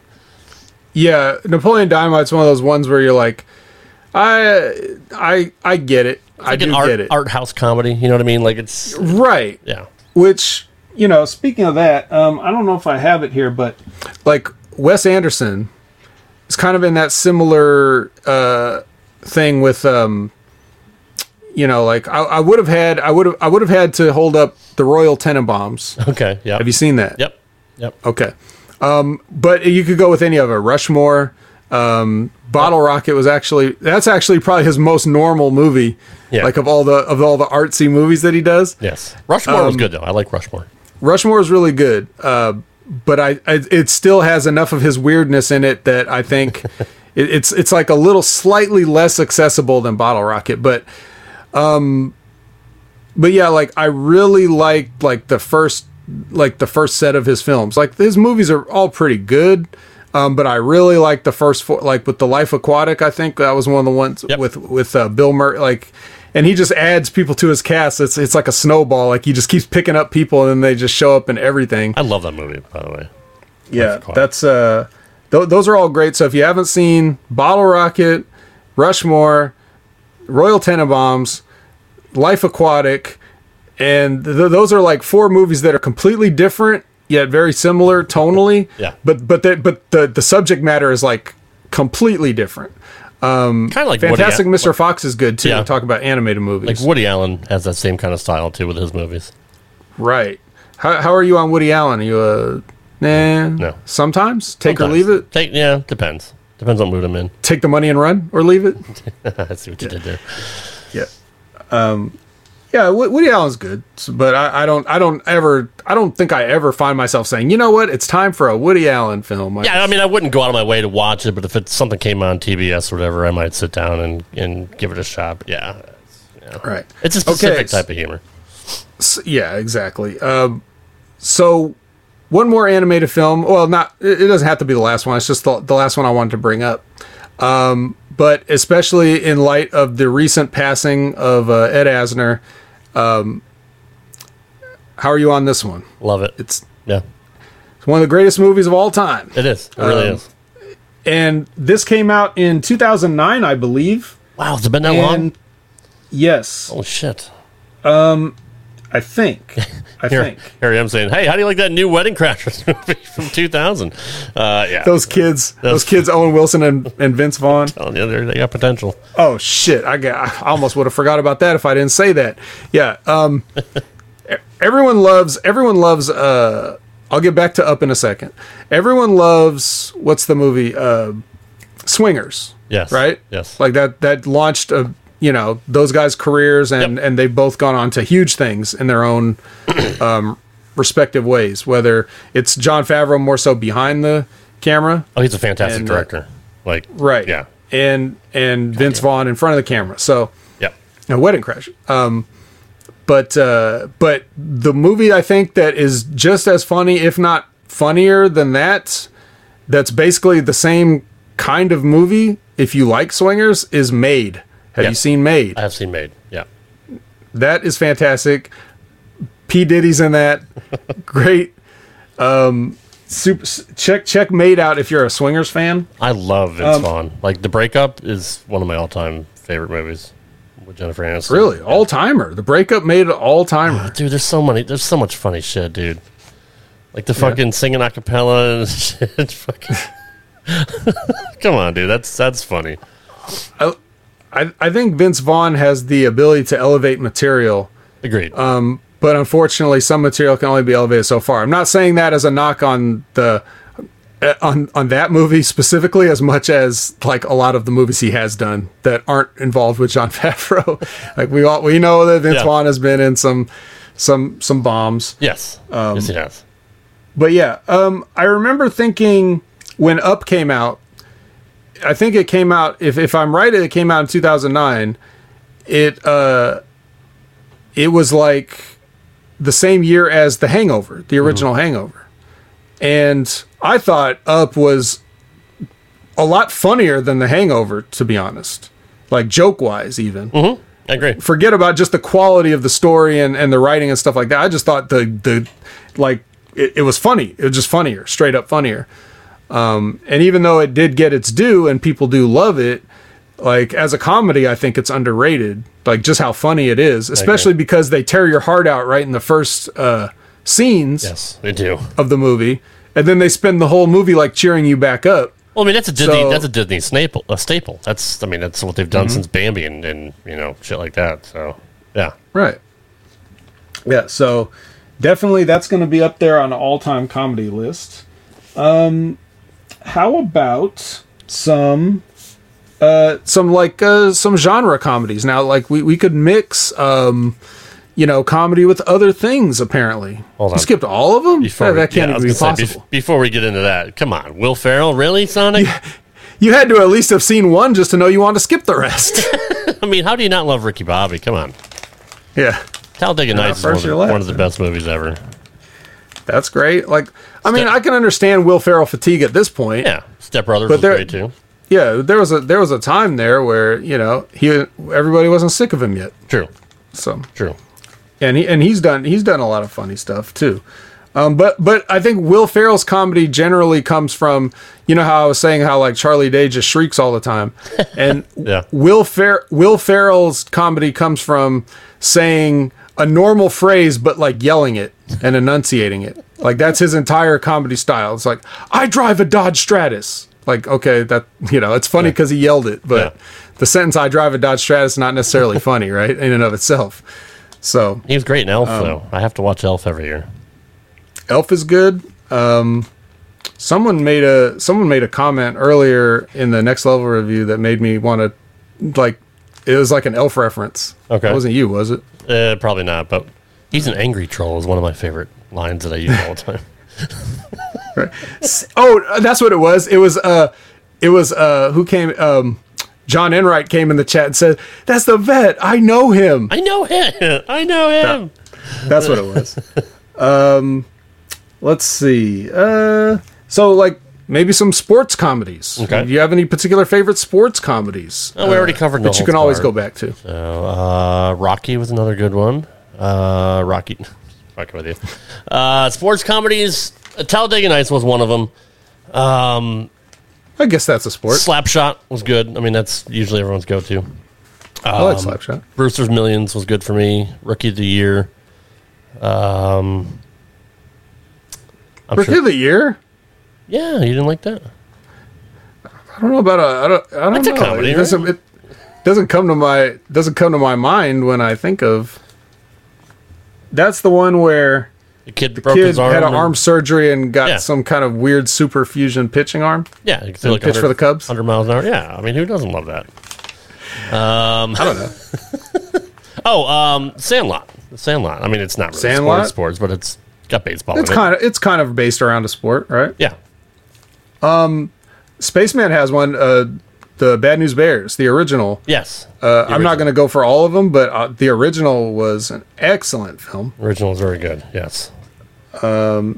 He seems to like the Goon in the sequel. I thought they were okay. They're okay. They're not, you know, but he's Canadian, so That's it's fair. hockey. He's got to. That's He's got to. He's got to love it. If he doesn't love it, he's going to have to speak to the authorities. That's Have true. a frank conversation in a small cell. Here's one I like that's a little bit Necessary Roughness. You remember that one? Yep, I do remember that one. And then you remember when they shittily remade it into The Replacements with Keanu Reeves? Mm-hmm. Yes. Yeah, but the original is the best. The original was good. The Longest they're- Yard, both of them I actually like. Is the first one a comedy? I guess it is. Ish. Yeah. Or is it? Kinda. But it isn't, though. I'm not going to put it in a comedy Okay, list. that's fine. Well, the second one obviously is. definitely was, yes. Second one obviously is. The weird extra racist Steve Austin in that one. That's right. You like that? Major Yeah. League. Major League has to be on your list, right? Oh yeah, no, I didn't put it on there, but yeah, that's a classic on there too. I didn't write a bunch. I was like, this is that thing where it's like I'm gonna forget. Right. Yeah. Yeah, people love Major League. I think Major League's pretty good. Trying to think, what else was there? Bull Durham is kind of ish. Not one of my favorites, but it's a good movie. Yeah. That's one of the movies where you could really see that Kevin Costner is a bad actor. Yeah. Like he's just really bad. Like he's definitely a famous and popular actor, He but is. not that good. Well, he's good in JFK. Yeah, If you could sit through 4 hours of a movie, but yeah. I think if you write around Kevin Costner, he can be good. But he's one of those guys who are like, oh man, I love Kevin Costner. Like he's always got like a cool character. Now he's like the mentor kind of character or whatever. Like, yeah, I mean, I like him in the he's not in Marvel. He's in DC, right? Or was he in Marvel? No. He was in Superman, right? Yes. The reboot. Yes, he played Pa Kent. Yes, that's right. Yeah. Yeah, the dumbass that walked into a tornado for a dog. Hey, I love That my movie dog. was stupid. I love my dog. That movie was I stupid, would bro. do it. Sonic says White Man Can't Jump. See, that's another. I never would have remembered that. It's such a great movie, but I would have forgot it. Love that movie. I used to be able to quote that fucking movie. Billy yes. Hoyle. Good job, Sonic. good. Thank you, Sonic. The mustard's off the hot dog, you big corn-fed mule. Fucking Love that movie. Dude. Let me just scroll back up and see what else Sonic has said. Right. South Park, the movie. Yes. Definitely. I remember that. That was like, I remember that was a thing where I went to the theater with a group of friends and we were theater hopping. Yeah. And we got into that one. And then my girlfriend at the time had to go to the bathroom or something. So she went back out, and then they tried to cart her, when she went to go sit back down. So she had to leave. And like they came and told me, and I was just like, bye. Dude, this was opening night, bro. This place is packed. I ain't leaving. So that was a good movie. That's why I said blame Canada earlier. I know Wildcats. Canada Spaceman asked earlier about some of the let's just say the urban comedies. I don't want to get canceled, Yes. So go ahead. Yeah. And then he like he was asking about Fear of a Black Hat, but we can't talk about Fear of a Black Hat without talking about This Is Spinal Tap. True. So how about This Is Spinal Tap, Rob? What about that? I've grown to like it as I've gotten older. I appreciate it more now than I did, 20 years ago. So yeah, I'm cool with that. That's a movie I can watch again. Yes, it's it kind of invented an entire genre of television that everybody likes. Pretty much. Sort of, yeah. It's like we wouldn't have had The Office or any of those type of shows without it. I love The Office. Yeah, just that kind of stuff. Sonic had mentioned earlier, I'm going to get you, sucker. Were you a fan of the black comedies? I was going to, hey, black comedy means something else. That's where it's not supposed to be funny, but it is. Right. I say urban comedies to make the distinction and to not get canceled. Yeah, fuck it. Nobody listens to that. Yes, I'm going to get you, sucker. Love it. Don't Be a Menace. Love it. Yep. They kind of stopped being funny after that, like the Wayans brothers did. Yeah. I don't know what happened. I know they're all funny men. Oh, no, they are. For whatever reason. Yeah, the material doesn't always, but maybe it's the pressure to create that's just not possible. I don't know. I know when I sit in the theaters and see Scary Movie 2 and then the credits are on and like I see that there's like 6 names in the writer's list, that's never a good sign. Yeah. Just too many cooks in the kitchen sometimes. That's true. But yeah, Fear of a Black Hat is a very funny version of Spinal Tap, the rap version. Yep. So if you've seen that, then you know what I'm talking about. If you haven't, go check that out if you like Spinal Tap or that kind of parody humor. Yep. Let's see what else. See, Blank Man. I'm not gonna say that's an all-time classic, but I do quote stuff from it, so I can't completely leave it out. Let's see, what else do I have on my list here? I think I'll just throw in, like, right in the middle here, I'll just throw in some of my personal movies that people like that I'm not really a fan of. Okay. And one of those is up on the wall there, and that is Caddyshack. I do not think it's as funny as people seem to think it is. I agree. And why do they think it's so damn funny? I don't know. Maybe because of who's in it. I mean, the star power they have. But yeah, I don't get it. Should be the funniest movie ever, but should be. But yeah, I agree. Apparently not. Nope. And I haven't seen all of them because one was enough, and I stopped. But Police Academy. Oh, the first one's great. Great. Yes, I love the first one. I do. And the second one's okay. Last time when? No, 30 years ago. Okay. All right, so head tits in the fucking first 5 minutes. That's probably why I liked it so much. All right. Hell, so did everything from the 80s. That's fair. And it could be PG. Matter of fact, one of those up there, just one of the guys. That's yes. I think that's a PG movie, and it, Yep. That's a good movie too, by the way. I always like that. Actually, it is a good movie.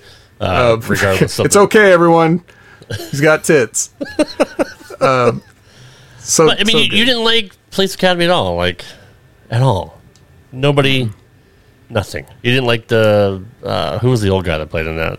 He played the Commandant or whatever. I thought he was funny. I don't know, but I think the movie has gained a following over time because of sheer persistence. True. That's Like, true. they just kept making them. So it's sort of like stood the test of time in people's minds. Like, it's become iconic. Like, I remember the characters, you know, but like Tackleberry and, you know what I mean? Like, you know those because yeah. the shit just never went away. Yeah.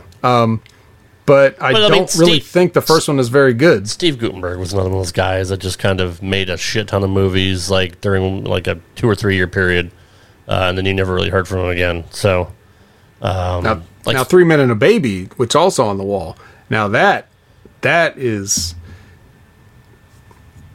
3 Men and a Baby is great, yes, I agree. but in spite of Steve Guttenberg, no, just kidding.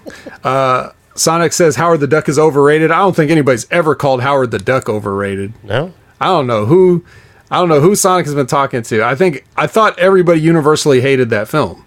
Am I wrong? Maybe I am. I don't know. I But- kind of liked it. I mean, I liked it as a kid. I wouldn't go back and watch Right, it now, right. But I mean, you know, I enjoyed But it. you have to recognize now when you watch it that it is complete trash. Oh, absolutely. There's Absolutely. There's no way around it, except for it had cool visual effects at the time. But what do you expect from a George Lucas project? You think he's going to let his movie have shitty special effects? True. So No, that's true. like the Dark Overlord, cool scorpion monster thing was really cool at the end. But what's his name? Jeffrey. God, what is his name that's in all those movies? Fuck, I forget. But yeah, he's always like good in those weird, creepy roles. But Was he the yeah, same I guy? wouldn't- He was in Ferris Bueller, right? That's the same dude? yes, Okay, yeah, I don't remember his last name, but yeah, I know who you're talking about. Jeffrey. Someone knows the chat. What's his name? Jeffrey something. I know it. I just forgot it. Short It's hard when you know so much because Right. you can't remember it all at once, right? Like it bottlenecks. Yeah, you got to dump some memory out sometime. Short Circuit, Canada Spaceman just brought up. That's a decent movie. Short Circuit's decent. Short Circuit 2 is also decent in a different way. Yep. In that way that sequels are just more like comfort food than a real gourmet meal. Pretty much. That's fair. Who Framed Roger Rabbit? That's one of the cartoons we didn't bring up earlier. Ooh, yeah, because it's not really a cartoon, right? It kind of is. Like, Kind of is, but like you got think cartoons in it. you think it's a kids movie, and you bring your kids to see it, and you're like, oh, shit, yeah, whoops. Yeah. My dad did. My dad took me to see it. But That is PG. How could he know? that's true. But I loved it. I loved it as a kid. It was good. It's still a good movie. No, it's great. It's great. Who Framed Roger Rabbit is one of those. You do not appreciate the magnitude of what you're seeing when you saw it. Right. Because you saw like Disney and Warner Brothers on screen for the first time together ever, and you would not see that ever again. That's right. You won't see it ever again. Yep. Probably. It's Well, unless Disney buys them out. yeah, and it's going to be tough. They don't. I don't think they want to get bought out at this point. So, it's like. But that movie was so monumental in its term, and like they'd done the mix of live action and art cartoons before, like Mary Poppins, whatever. Yep. But this was like on a whole other level. There was like so many frames of animation drawn by hand and redrawn and everything just to make this shit this way. It's a visual masterpiece. It's funny. Like, to our point about talking about comedies, it's very funny. Yeah. Just this, like, I can't say enough good things about it. Christopher Lloyd in that movie is He was absolutely perfect. phenomenal. He was perfect for that role. I just, that's such a great film. Who Framed Roger Rabbit? Yeah, it's one of those ones that's like you appreciate that more as you get older, but even as a kid, you just like it for the different reasons. You just like it because you're seeing cartoons. Anytime you see cartoons as a kid, you like it. You don't think about how, anything else. It's only when you get older you start looking, past the surface and into what the content really has to offer. So, I mean, that's how I was with The Color Purple too. yeah, exactly. I appreciated it more as I got older. It's a fine comedy. Yes, I think and it ages just as well. Like I think, especially now, it's more delicious and relevant than ever. That's right. Speaking of delicious and relevant, that's a good segue You like how I keep feeding you these? It's like fucking softballs, man. You're knocking them out. Man, I'm telling you, and it's all working out because I had no plan. I was panicking. I didn't either. Yeah, I don't ever prepare. I was like, I have a pile of movies here, and I've got a list of movies here, and I'm like, well, how am I going to organize this? I can't. I have no idea. And then I was like, and it's going to be, I'm sure it's going to be a free form. You know, we're not going to sit here and rigidly talk about this like a top 10 list. Like, we're just gonna talk about it. So how am I ever gonna remember all this stuff? But it's just so naturally flowing one thing into the next and the segues. Right. I keep the train rolling. Right. So here's a movie that, because of how it ends in tragedy, you forget, because it's so powerful ending wise, that you forget that 95% of the movie is a very funny comedy. And the reason I segue into this is because this movie is just as relevant now. It's more relevant now, maybe, because so much time has passed. Do you know where I'm going with this, or are you anxiously awaiting? No, I'm waiting with bated breath.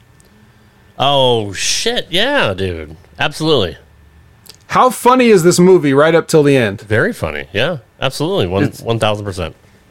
And Spike Lee's a hero of mine in terms of like his storytelling and like his visual style. Like it's almost like I would compare Spike Lee visual style to like the closest thing you can get to like seeing a book as a movie.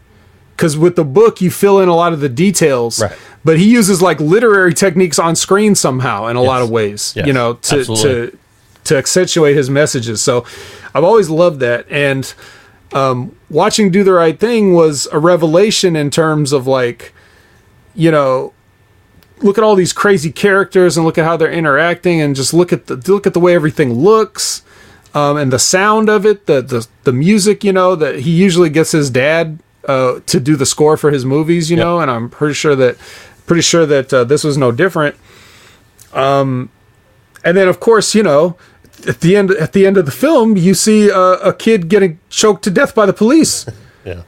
And what's more 2020 than that? That's true. You know what I mean? Like nothing has seriously, nothing has changed. He was saying this back then and you didn't listen. You were afraid to go to the movie theaters to see this because people might riot. Yeah. You know, like Yep. We are taking extremely slow strides in progress here, people. We've got to do better than this. He's tried to tell us, and that's why when movies like this is not a comedy, but it's funny in a sense that it exists. Because if you remember that movie Crash that came out around 2005, yep, like all this was like 2 hours of white people monologuing about their problems, and I'm just like, bro, if you want to talk about race relations, Spike Lee already did this like a long time ago. Yeah. So, but besides all that social commentary, super funny movie. It really is. No, it really is. Absolutely right. And you are spot on about Spike Lee. I love all his movies. Even the less good ones are still like, there's something you can get from them, like just visually, artistically, there's something to, you know, and a lot of the movies are funny. Like he's got a good sense of humor. Yep. So a lot of the movies could be counted as comedies, really. Like School Days is kind of debatable. Oh, it's a comedy, but it's funny enough. You could, but yeah. And like, I wouldn't call He Got Game a comedy, but there's a lot of funny stuff that I quote from it all the time. That's a great movie. Yes. Yeah. So yeah. Let's what about some horror comedies? Like, because that's a genre that automatically on the surface you think, well, this doesn't mix, but there have been a handful of times where it kind of works. Now, usually you have to give up a little bit more of one or the other to make it work. True. But it has worked. Are there any that you can think of that you particularly are a fan of? I mean, I think Scream can be, you know, Scream franchise is pretty funny with the later movies. But I'm not really a big horror comedy guy, so that's really all I can think of at the top of my head. How about this? Oh, yeah, I remember seeing that as a kid. Now, this would have to be like more in the comedy, less in the horror. Right. But it's a monster movie, essentially. about a small town that's attacked by worms, but to break it down simply, but it's got a great cast, Kevin Bacon and Fred Ward. Yep. And it's got a lot of funny shit in it. A lot. Like, Kevin Bacon is super funny in this movie. And if you haven't seen it since you were a kid, check it out. I'm sure it's on one of these streaming services somewhere. It's got to be. So I would definitely give that a watch. I'll go back and watch it because it's been a long time since I've seen it. I thought Arachnophobia was funny too. Ooh, that's a good one. Yeah, that's a good one. Even though I hate spiders. Yeah, everybody remembers John Goodman's like exterminator character, right? Like, yep. That was a big deal. Here's a little bit of a curveball, but if you think about it, if you've seen it, you'll know what I mean. Okay. Oh yeah. Return of the Living Dead. Yep. Hilarious. Also completely gross and very scary. Yes, it is. This is one that I would recommend for anybody that's like, around that. It's getting to be closer to October now, and some people like to watch scary movies. So if zombies are hot still a little bit, not as hot as they were a few years ago, but still pretty hot. So if you somehow ever missed Return of the Living Dead, it's like a parody / sequel to Night of the Living Dead, in which they treat that as if it was real. Yeah. And it opens up like right off the bat with one of the greatest title cards ever, where they say, like, I don't know the verbatim, but it's something to the effect of like, this is all completely true. None of the names have been changed to protect any of the parties involved. Yeah. Like everybody's real names and companies' real names are used, and then it opens on a store that says like, you need a medical supply, and just super good. And I think if you're going to talk about horror comedies, you couldn't have a list without Evil Dead 2. Sonic mentioned Evil Dead, yes. Yes, and Army of Darkness, of course. Army of Darkness is it's become so quotable now that it's almost a cliche. True. Like, Duke Nukem took all his shit just right from Ash. Pretty much. Like, straight up. And what about Shaun of the Dead? Yeah, Shaun of the Dead's a good one, too. Good horror comedy. I noticed that there's this weird thing in Simon Pegg movies he does where, like, there's this one moment that's, like, too serious for the rest of the movie. Yeah. And it tries to make you cry or something. And I'm like, man, why'd you have to do that, man? Just, like, I thought it was underrated. I didn't expect... I don't even know what I expected when I went and watched it, but I enjoyed it. I thought it was funny. Pretty good. Pretty good. Shaun of the Dead, pretty good. What was the other one? Hot Fuzz, for the most part. Yeah. Pretty good. Like the whole, You ever fired a pistol while it's jumping through the air? You ever fired 2 pistols while jumping through the air? Yeah, that stuff. What's that other one they did? Like The End of the World or some shit like that. About the pub crawl. I don't know. Oh yeah. I know what you're talking about. Yeah, I don't think I saw that, but I know what you're talking about. Man, yeah, it's all right. Let's see. What else can I wrap up with? It's Seed of Chucky. Yeah, Child's Play kind of got fucking dumb. Yeah, they started definitely being. I would say with Bride and Seed and stuff, they definitely started going towards comedy. Like, they knew what they were doing, though. And even Nightmare on Elm Street, though. Like, Freddy Krueger had humor in the later movies. Mm-hmm. He always had some one-liners or something funny he would say when he killed somebody. Right.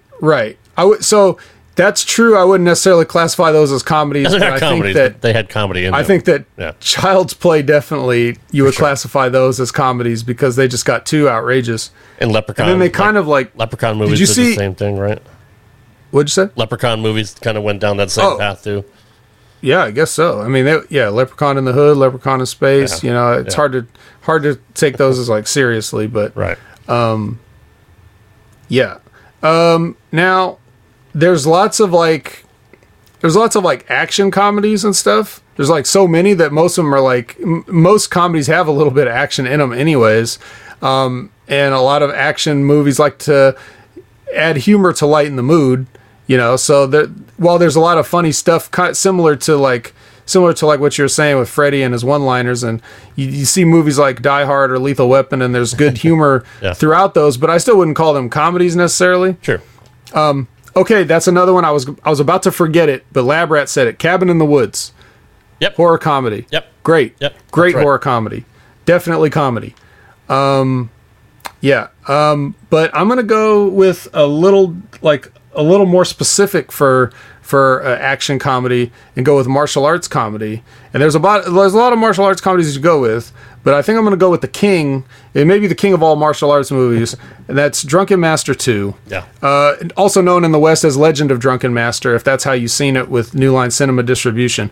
But yes, this is like peak Jackie Chan physical comedy. The late Anita Mui, hilarious lady, also in this, Yep. and some of the best fight scenes ever committed to celluloid, 100% are in Drunken Master 2. So if you want to think something's cool and hilarious at the same time, I mean, you can't usually go wrong with Jackie Chan. A lot of his stuff is very comedy related. Yeah, I mean, Rush Hour, obviously, Rush Hour 1 and 2. I mean, I liked him. I liked him with Chris Tucker. I like Bad Boys, which was kind of had comedy mixed in with action. But that's a good franchise. That's usually what I think of when I think it. Like 48 Hours 1 and 2. 48 Hours. We already said Beverly Hills Cop. Beverly Hills Cop. Yep. Eddie Murphy. Well, the third one kind of sucked, but Yeah, it still had a couple good moments though. it did. Couple good moments. The chat is saying Kung Fu Hustle. That's a good one. Yep. Shaolin Soccer. That's a good one. If you like those Stephen Chow type movies. I mean, there's just so many. Like as we're kind of winding down here, I guess we've done quite a bit, and yet I feel like we still done nothing at all. No, not at all. No, there's still a million movies We've we barely can done anything. See if there's any. I'm just going to go down the list of anything that we may have left out. Mean Girls. What do you think about Mean Girls? Nope. Don't like it? No, Actively not a fan of it? not a fan.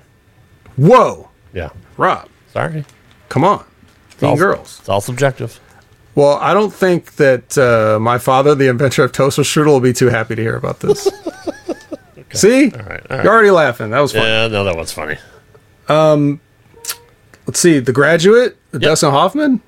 Pretty good. Oh, Is that a comedy? Office Space. Yes, The Graduate is, but barely. It's a weird 60s era. They did things differently then. They you did. know, No, they so did they for considered a comedy. Office Space. Yes. We almost got out of here without talking about Office Space. The Great.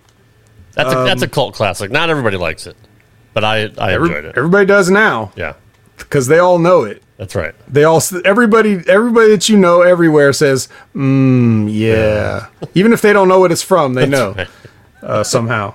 What else I got here? We talked about Ace Ventura. Sports comedies, Kingpin, if you want to count that as a sports comedy. Kingpin is fantastic, and I'm a boner, so yeah, Kingpin's fantastic.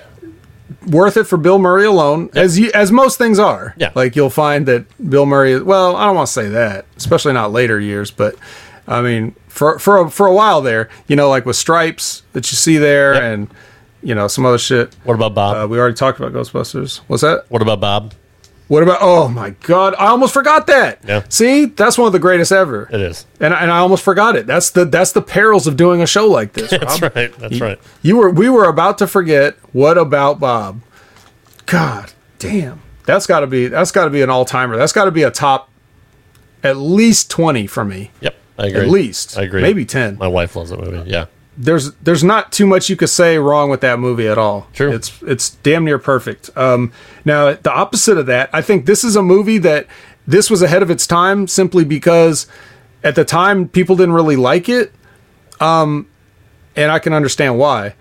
But now the way movies have turned out, like in general, the way they're generally seen and received now, I think people would be more receptive to a movie like this, and that's The Cable Guy. Oh yeah, Because absolutely. that came out at the height of Jim Carrey-ness when they wanted a certain thing, and getting this from him, I don't think it's what they wanted at the time. But a lot of movies are more like this now Yeah. than they were back then. And this was like Ben Stiller directing, so you can definitely see how he transitioned into doing a lot of stuff that's like that, where it's just the whole I'm going to be a straight man reacting to some awkward, lunatic. Right. Which he was a you know, lunatic. Yes, and he was still very Jim Carrey. So I'm not really sure why the people didn't like it as much, but I don't know. It's a little bit, I don't want to say darker, but I mean, it had kind of a darker tone to it. It did. Yeah. No, it did. It looked dark, if nothing else. Like the way they shot everything, the lighting was toned way down, so that everything seemed like very dim and dismal. Yeah. And so Pee-wee's Big Adventure, also like weirdly dark, but in a different way. Like the movie itself is very colorful, but there's a lot of and I see you shaking your head there, so I'm going to think that you're not a fan of Pee-wee's Big Adventure. Not a fan of Pee-wee, period, at all. I can understand that. Yeah. It's a good movie, though. No, I mean, the movie, despite Pee-wee Herman. TV show sucked, though. I couldn't get into it as a kid. Okay, well, we're not talking about the TV show now. I'm just saying, he was just over obnoxious for me. That wasn't my thing. Yeah. Well, somebody had to do it. If he didn't do it, someone else was going to put on a bow tie and jerk off in a public theater. A lot of these we've talked about. Ooh, Dr. Strangelove. That's an interesting, like a Kubrick comedy. How would that look? Well, we found out. It looked like that. And pretty funny, especially for its time, but weird. Oh, I had this one circled because I was pretty sure we were going to forget it somehow, but did we already talk about Clerks or mention Clerks? Or no, not at all. Kevin Smith in any way? It's we funny. somehow dodged Kevin Smith altogether? It's funny you mention that. I think Kevin Smith is behind the Fletch reboot that we talked about 3 hours ago.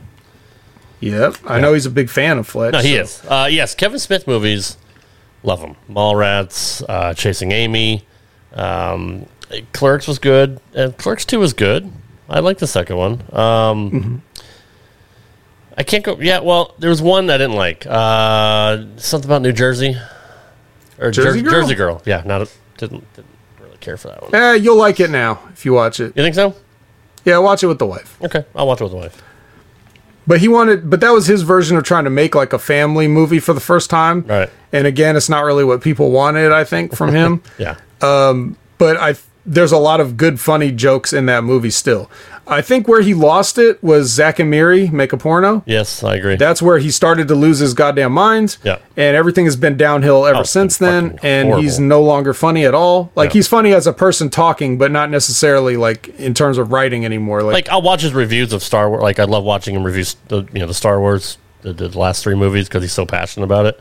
Other than that, yeah, his movies fucking blow now. But Clerks is right up there with all-time greats. Absolutely. Oh yeah, so quotable and so amazing. Like how shitty everything was, and still ended up being entertaining. Yeah. Right. Yep. No acting, no fucking budget, no color. Yep. Nothing. But it's still like got so many great lines. But Mallrats I actually enjoyed more. I thought that was a really good movie. I think Mallrats it's a better produced movie. Right. It's a worse movie conceptually, but it's still very funny. There's still somebody, hey, would you like a chocolate covered pretzel? Yeah. I mean, you gotta love Mallrats. Or just the schematics that Jay draws up of trying to like, you know what I mean? Yep. To take the stage out. Yep. Like those are funny. We talked about Will Ferrell. We didn't really talk about Anchorman, but Love it. I mean, love it. It's pretty much in that was like peak Will Ferrell right around that early 2000s era, right? Yep. So many good quotable things from that people are still quoting these days. I love Lamp. It's still my favorite quote. Which one? I love Lamp. Oh yeah, I love. Rick, are you just looking at things around the room and tell you love him? You killed him with a fucking trident. That was a movie I didn't appreciate at first either until I went back and watched it. I think I was hammered the first time I watched it. Wasn't really paying attention to it, but I appreciate it more as I went on later on. You want to talk about influential? Even if it's not your favorite, you can't deny like how many movies tried to rip this off after it became so successful. But we already talked about Ben Stiller. Something About Mary. Oh yeah, absolutely. Even Ben Stiller tried to rip it off. Even this sounds like it, like Along Came Polly. Like what? Yep. You know what I mean? Like, right. but so much stuff from that, the Farrelly brothers, it's not their first rodeo, but yeah. Right. Have you seen my baseball? Yes, that's a whole movie of quotable things. What else do I have here? City Slickers. Yep. City Slickers was good. Classic City Slickers, and like that speech he gives at the beginning when he's at like his career day for his kid or whatever, when he talks about getting older. Yeah. Like, it's funny enough when he says it, but like as the stuff that as you get older and you go back and look at it, you're like, oh shit. Yeah, man, I think well, it's pretty much everything I've got. I mean, there's a few others, but I mean, we're already 2 hours in. I think people get the gist. We know what comedies are. We've heard of them. We really just want to do a show together. I mean, it didn't even really matter what we talked about. We just want to get together and talk. So whatever we wanted to do. Yeah. So and we did it, and we'll probably do it again. Yep. Yeah, I'm free next week. So. Oh, okay. All right. Permanent co-host. Yeah, you said you wanted me to. Show. You said you wanted me the permanent co-host. So yeah. Yeah. I don't think it's really going to work, but I'll do it. I'll do it a one timer for you, Rob. Appreciate it. So, yeah. But this was fun, and I still barely scratched the surface. So many great comedies. So many things to revisit or visit for the first time. We should do a watch along with Color Purple. I think that'd be good. I think the fans would really like. I think they'd really like to pony up some premium. Once everything's on the realm and stuff, then we definitely want to have them $5 Color Purple tier. That's right. Or just go to patreon.com/the Mean Media Group or Benjamin. Yeah. Yeah. You, me, and Ben can watch Color Purple and just break it down. Okay, I think that's a deal. I'll get on that. I'll message him when we get done here. I'm sure he'd love to do that. All right. So yeah, I guess that's gonna do it. I've got nothing else. No, I don't either. That was a good show. I appreciate you being here. I've always loved your work on the 500 podcasts that you're on every week. Next Level Podcast with Big Ray covering NXT and the 3 Count, the Impact Attack with Colin Weissong, another underrated podcaster of HMG. Sometimes you're on the Smack Attack. Smack Attack, yes. Those guys think other life obligations are more important than the Smack Attack, and that's when they call me. I think MacGyver's done about 3 shows this year. Yeah, he's usually got something else to do. But yeah. Every time I do a show, he's like, "I owe you one, mate," and I'm like, yes. I think you owe me like 4 or 5 now. But yeah. Don't worry, I'll collect all at once. I feel bad for Enright. He's always have to fucking carry the load. But what are you gonna do? I mean, MacGyver's Irish. Can't help it. Well, I can't say that too much either, because I've had to cover for Enright when he felt like he needed to go on his little family vacation that he takes every year. Woo! Yeah. All right, whatever, pal. Hard. I'll talk about SmackDown. Yep. Well, at least you're doing a good show. SmackDown's probably the best show right now. I don't know how you watch Impact. I barely. Yeah. Fair.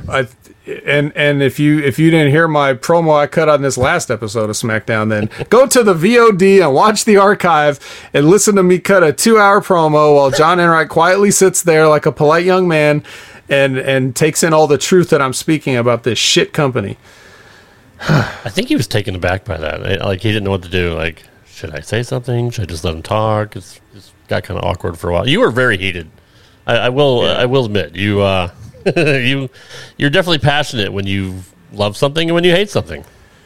Well, I'll tell you like this, Rob. When it comes to the WWE and me being like a fan, that's dead a long time ago. Right. So I'm really the reason I'm getting so hot and passionate is it's like on your behalf, because I feel bad for the people that really want to watch this stuff and like it, and this is what they give you. Yep. Like paying customers. Like, I don't like that. I agree. I mean, I look at this as we're doing this as a free show, basically. This show right here, and I feel like we both did guilty if I forgot some comedies to mention on this show. Yeah. Like, that's my level of, and no one's paying me for this, and I'm doing this for fun, and I'm doing this because it's a good time, and it's the reason I spent these millions of hours watching movies is so that things like this could happen. Yep. But they have an obligation to paying customers, and they refuse to do anything to move the needle or to create more business for themselves, even like more money for themselves. They don't want to do it. And I get hot thinking about, the innocence of the kids that have nothing to do with this, that want to like wrestling, that deserve better, and the paying adults that have been fans and they're looking for every excuse to get back into this, and they're just getting turned away at every opportunity. That's what gets me hot. As far as the WWE, they can fuck off and do whatever they want. I don't care. I watch New Japan if I want to watch wrestling. But I care about you guys, and that's where the passion comes from. I mean, I stopped watching it, last year. I couldn't take it. I couldn't take my intelligence getting insulted every fucking week. And I've been watching, since 1988. I've been watching a long time. I've seen a lot of fucking shit, seen a lot of good stuff. And what's happened the last 5 years is they rested on their laurels because they're the number one game in town. They think everybody, they didn't want to build bigger stars. And I know we don't need to get a wrestling fucking kick when we're 2 hours into a show, but they wanted WWE to be the marquee and not anybody like a John Cena, who's probably the last of his breed. You'll never see a guy like that again carry the company and do fucking everything, working almost 24 hours a day. It's sad. It's sad that they're not trying to build those larger than life characters anymore. So that's why I stopped watching, because it's just fucking, it's garbage, dude. It's Vince McMahon fucking, humor, and I just. No. They spend more time making excuses than they do writing shows. Yeah. And this is the guy that thinks that he makes movies. And it's like, no, you make No Holds Barred. Okay. But even that is better than what you've been making lately. That's still a classic. Right? Still a classic. We got to watch that too. That's still okay. Maybe that's the real watch along. No Holds Barred. There you go. No Holds Barred.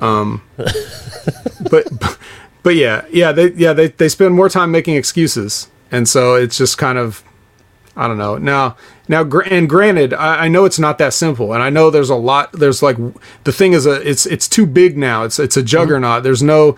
There's no way that all this stuff can get wrangled and get under control. It's too many moving parts. I do understand that, but when you don't even see like the simple fixes and those things getting addressed, then you know that they have no interest in, even trying to like, right the ship. So, whatever. But making it all the way up till last year, you clearly put the time in. You should have jumped ship years before that. No, I should have, but I thought I was a lifer. Been watching it literally every Monday since fucking primetime was on. I mean, I watched every single episode of Raw. I watched all the pay-per-views. I grew up in Connecticut. I was a homer. And yeah, dude, I thought I would be, because I had a lot of friends that jumped ship years ago too, and I'm like, I'm gonna hold the fucking flag, for wrestling fans. I'm gonna watch it every week, but no, even me, who's a fucking lifer, I had to stop watching it, and I didn't think I ever would. It sucks, dude. It sucks. There's nothing redeeming at all, unless you like Roman Reigns doing the best stuff of his career, obviously. But other than that, yeah, his long epic career. Yeah. Of under a decade. Yeah. But still, that's the only thing that I would enjoy watching is stuff like that, because you can get clips of stuff like that, and then what? Then the SmackDown doesn't get the numbers, right? So yeah, exactly right. But to tie it all back in, like even the worst comedies that we've talked about today, the WWE can't hold a candle to those. No, not at all. So Vet, I appreciate you being here, buddy.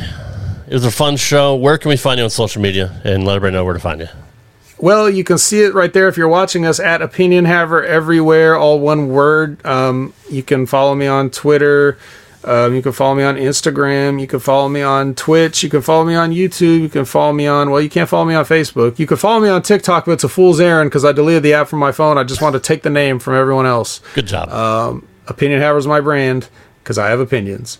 And you can, of course, as Rob has already pointed out, you can find me on pretty much 75% of the HMG shows at any given moment. But I'm on 2 of them for sure. Next Level Wrestling Review every Wednesday, and Impact Attack tentatively Sunday night, early Monday morning. Like instantly, as soon as it becomes Monday, we're already doing the Impact Attack. So that could change. So just keep that notification bell on. That's right. And subscribe and leave a comment and all the other YouTubers things that they say. Are there any shows you haven't done yet? Have you done the locker rooms? I haven't done the locker rooms. You got to get on that. You got to get on that. Do I? I think they cover it, man. No, they do. I think Ben does a really good job with the locker rooms, and he covers all the stuff and says a lot of the stuff that I want to say for the most part. And I would only be on there to just throw little checks here and there and disagree with him where it needs to happen. But I, as far as the reviews and stuff, I think that's kind of where I belong. No, I agree. I love watching you and Big Ray.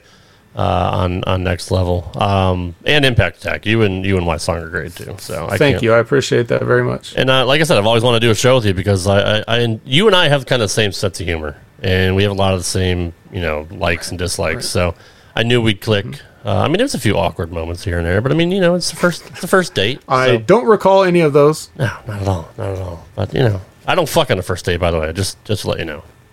Second date, most likely. Good to know. Yeah. Well, now with the 4 movie recommendations I gave you, yes, you should be able to fuck on any first date. That's right. Guys, I hope you appreciate the vet being here because his time on podcast is very, very limited. He's not here that much, so it's always a treat when he comes out of the basement or in the basement. Where do you do your shows? Are you in the basement? Are you in the? Yes. Okay. Yes, in the basement. There's only one basement, and I'm in. That's right. We appreciate you being here, guys. Everybody in the chat, thank you for showing up. Thank you for participating in Canada Spaceman, Sonic. Who else we got here? Yeah, no, just you guys. Just two fucking... I know we had Lab Rat earlier, we did. He came in with the big Cabin in the Woods score. Christ. So I'm still a little bit pissed at Sonic for not liking Will Ferrell movies, but I guess I'll get over that. Yeah, that's all right. He's got just as many things to be pissed at you about, I guess. That's fair. Color Purple. Everybody, guys, check out The Color Purple. One of the best comedies of all time. Brilliant, genius, hilarious film. So I'll be back next week with, I don't know, somebody. Maybe Jamie. Who knows? We'll see. I don't plan anything. If I get bored, I'll just call somebody. Hey, you want to do a show? Yeah, that's fine. Call it in the ring, brother. That's right. Until then, guys, appreciate support. Thanks for watching and listening. We'll see you on the next one. Take care, guys. Thank you for listening to this episode of RTW Rewind. For all the latest news and announcements, please follow us on Twitter at RTW Brand. You can also follow Rad Rob at Rad Rob Gaming. You've been listening to RTW Rewind exclusively here on HMG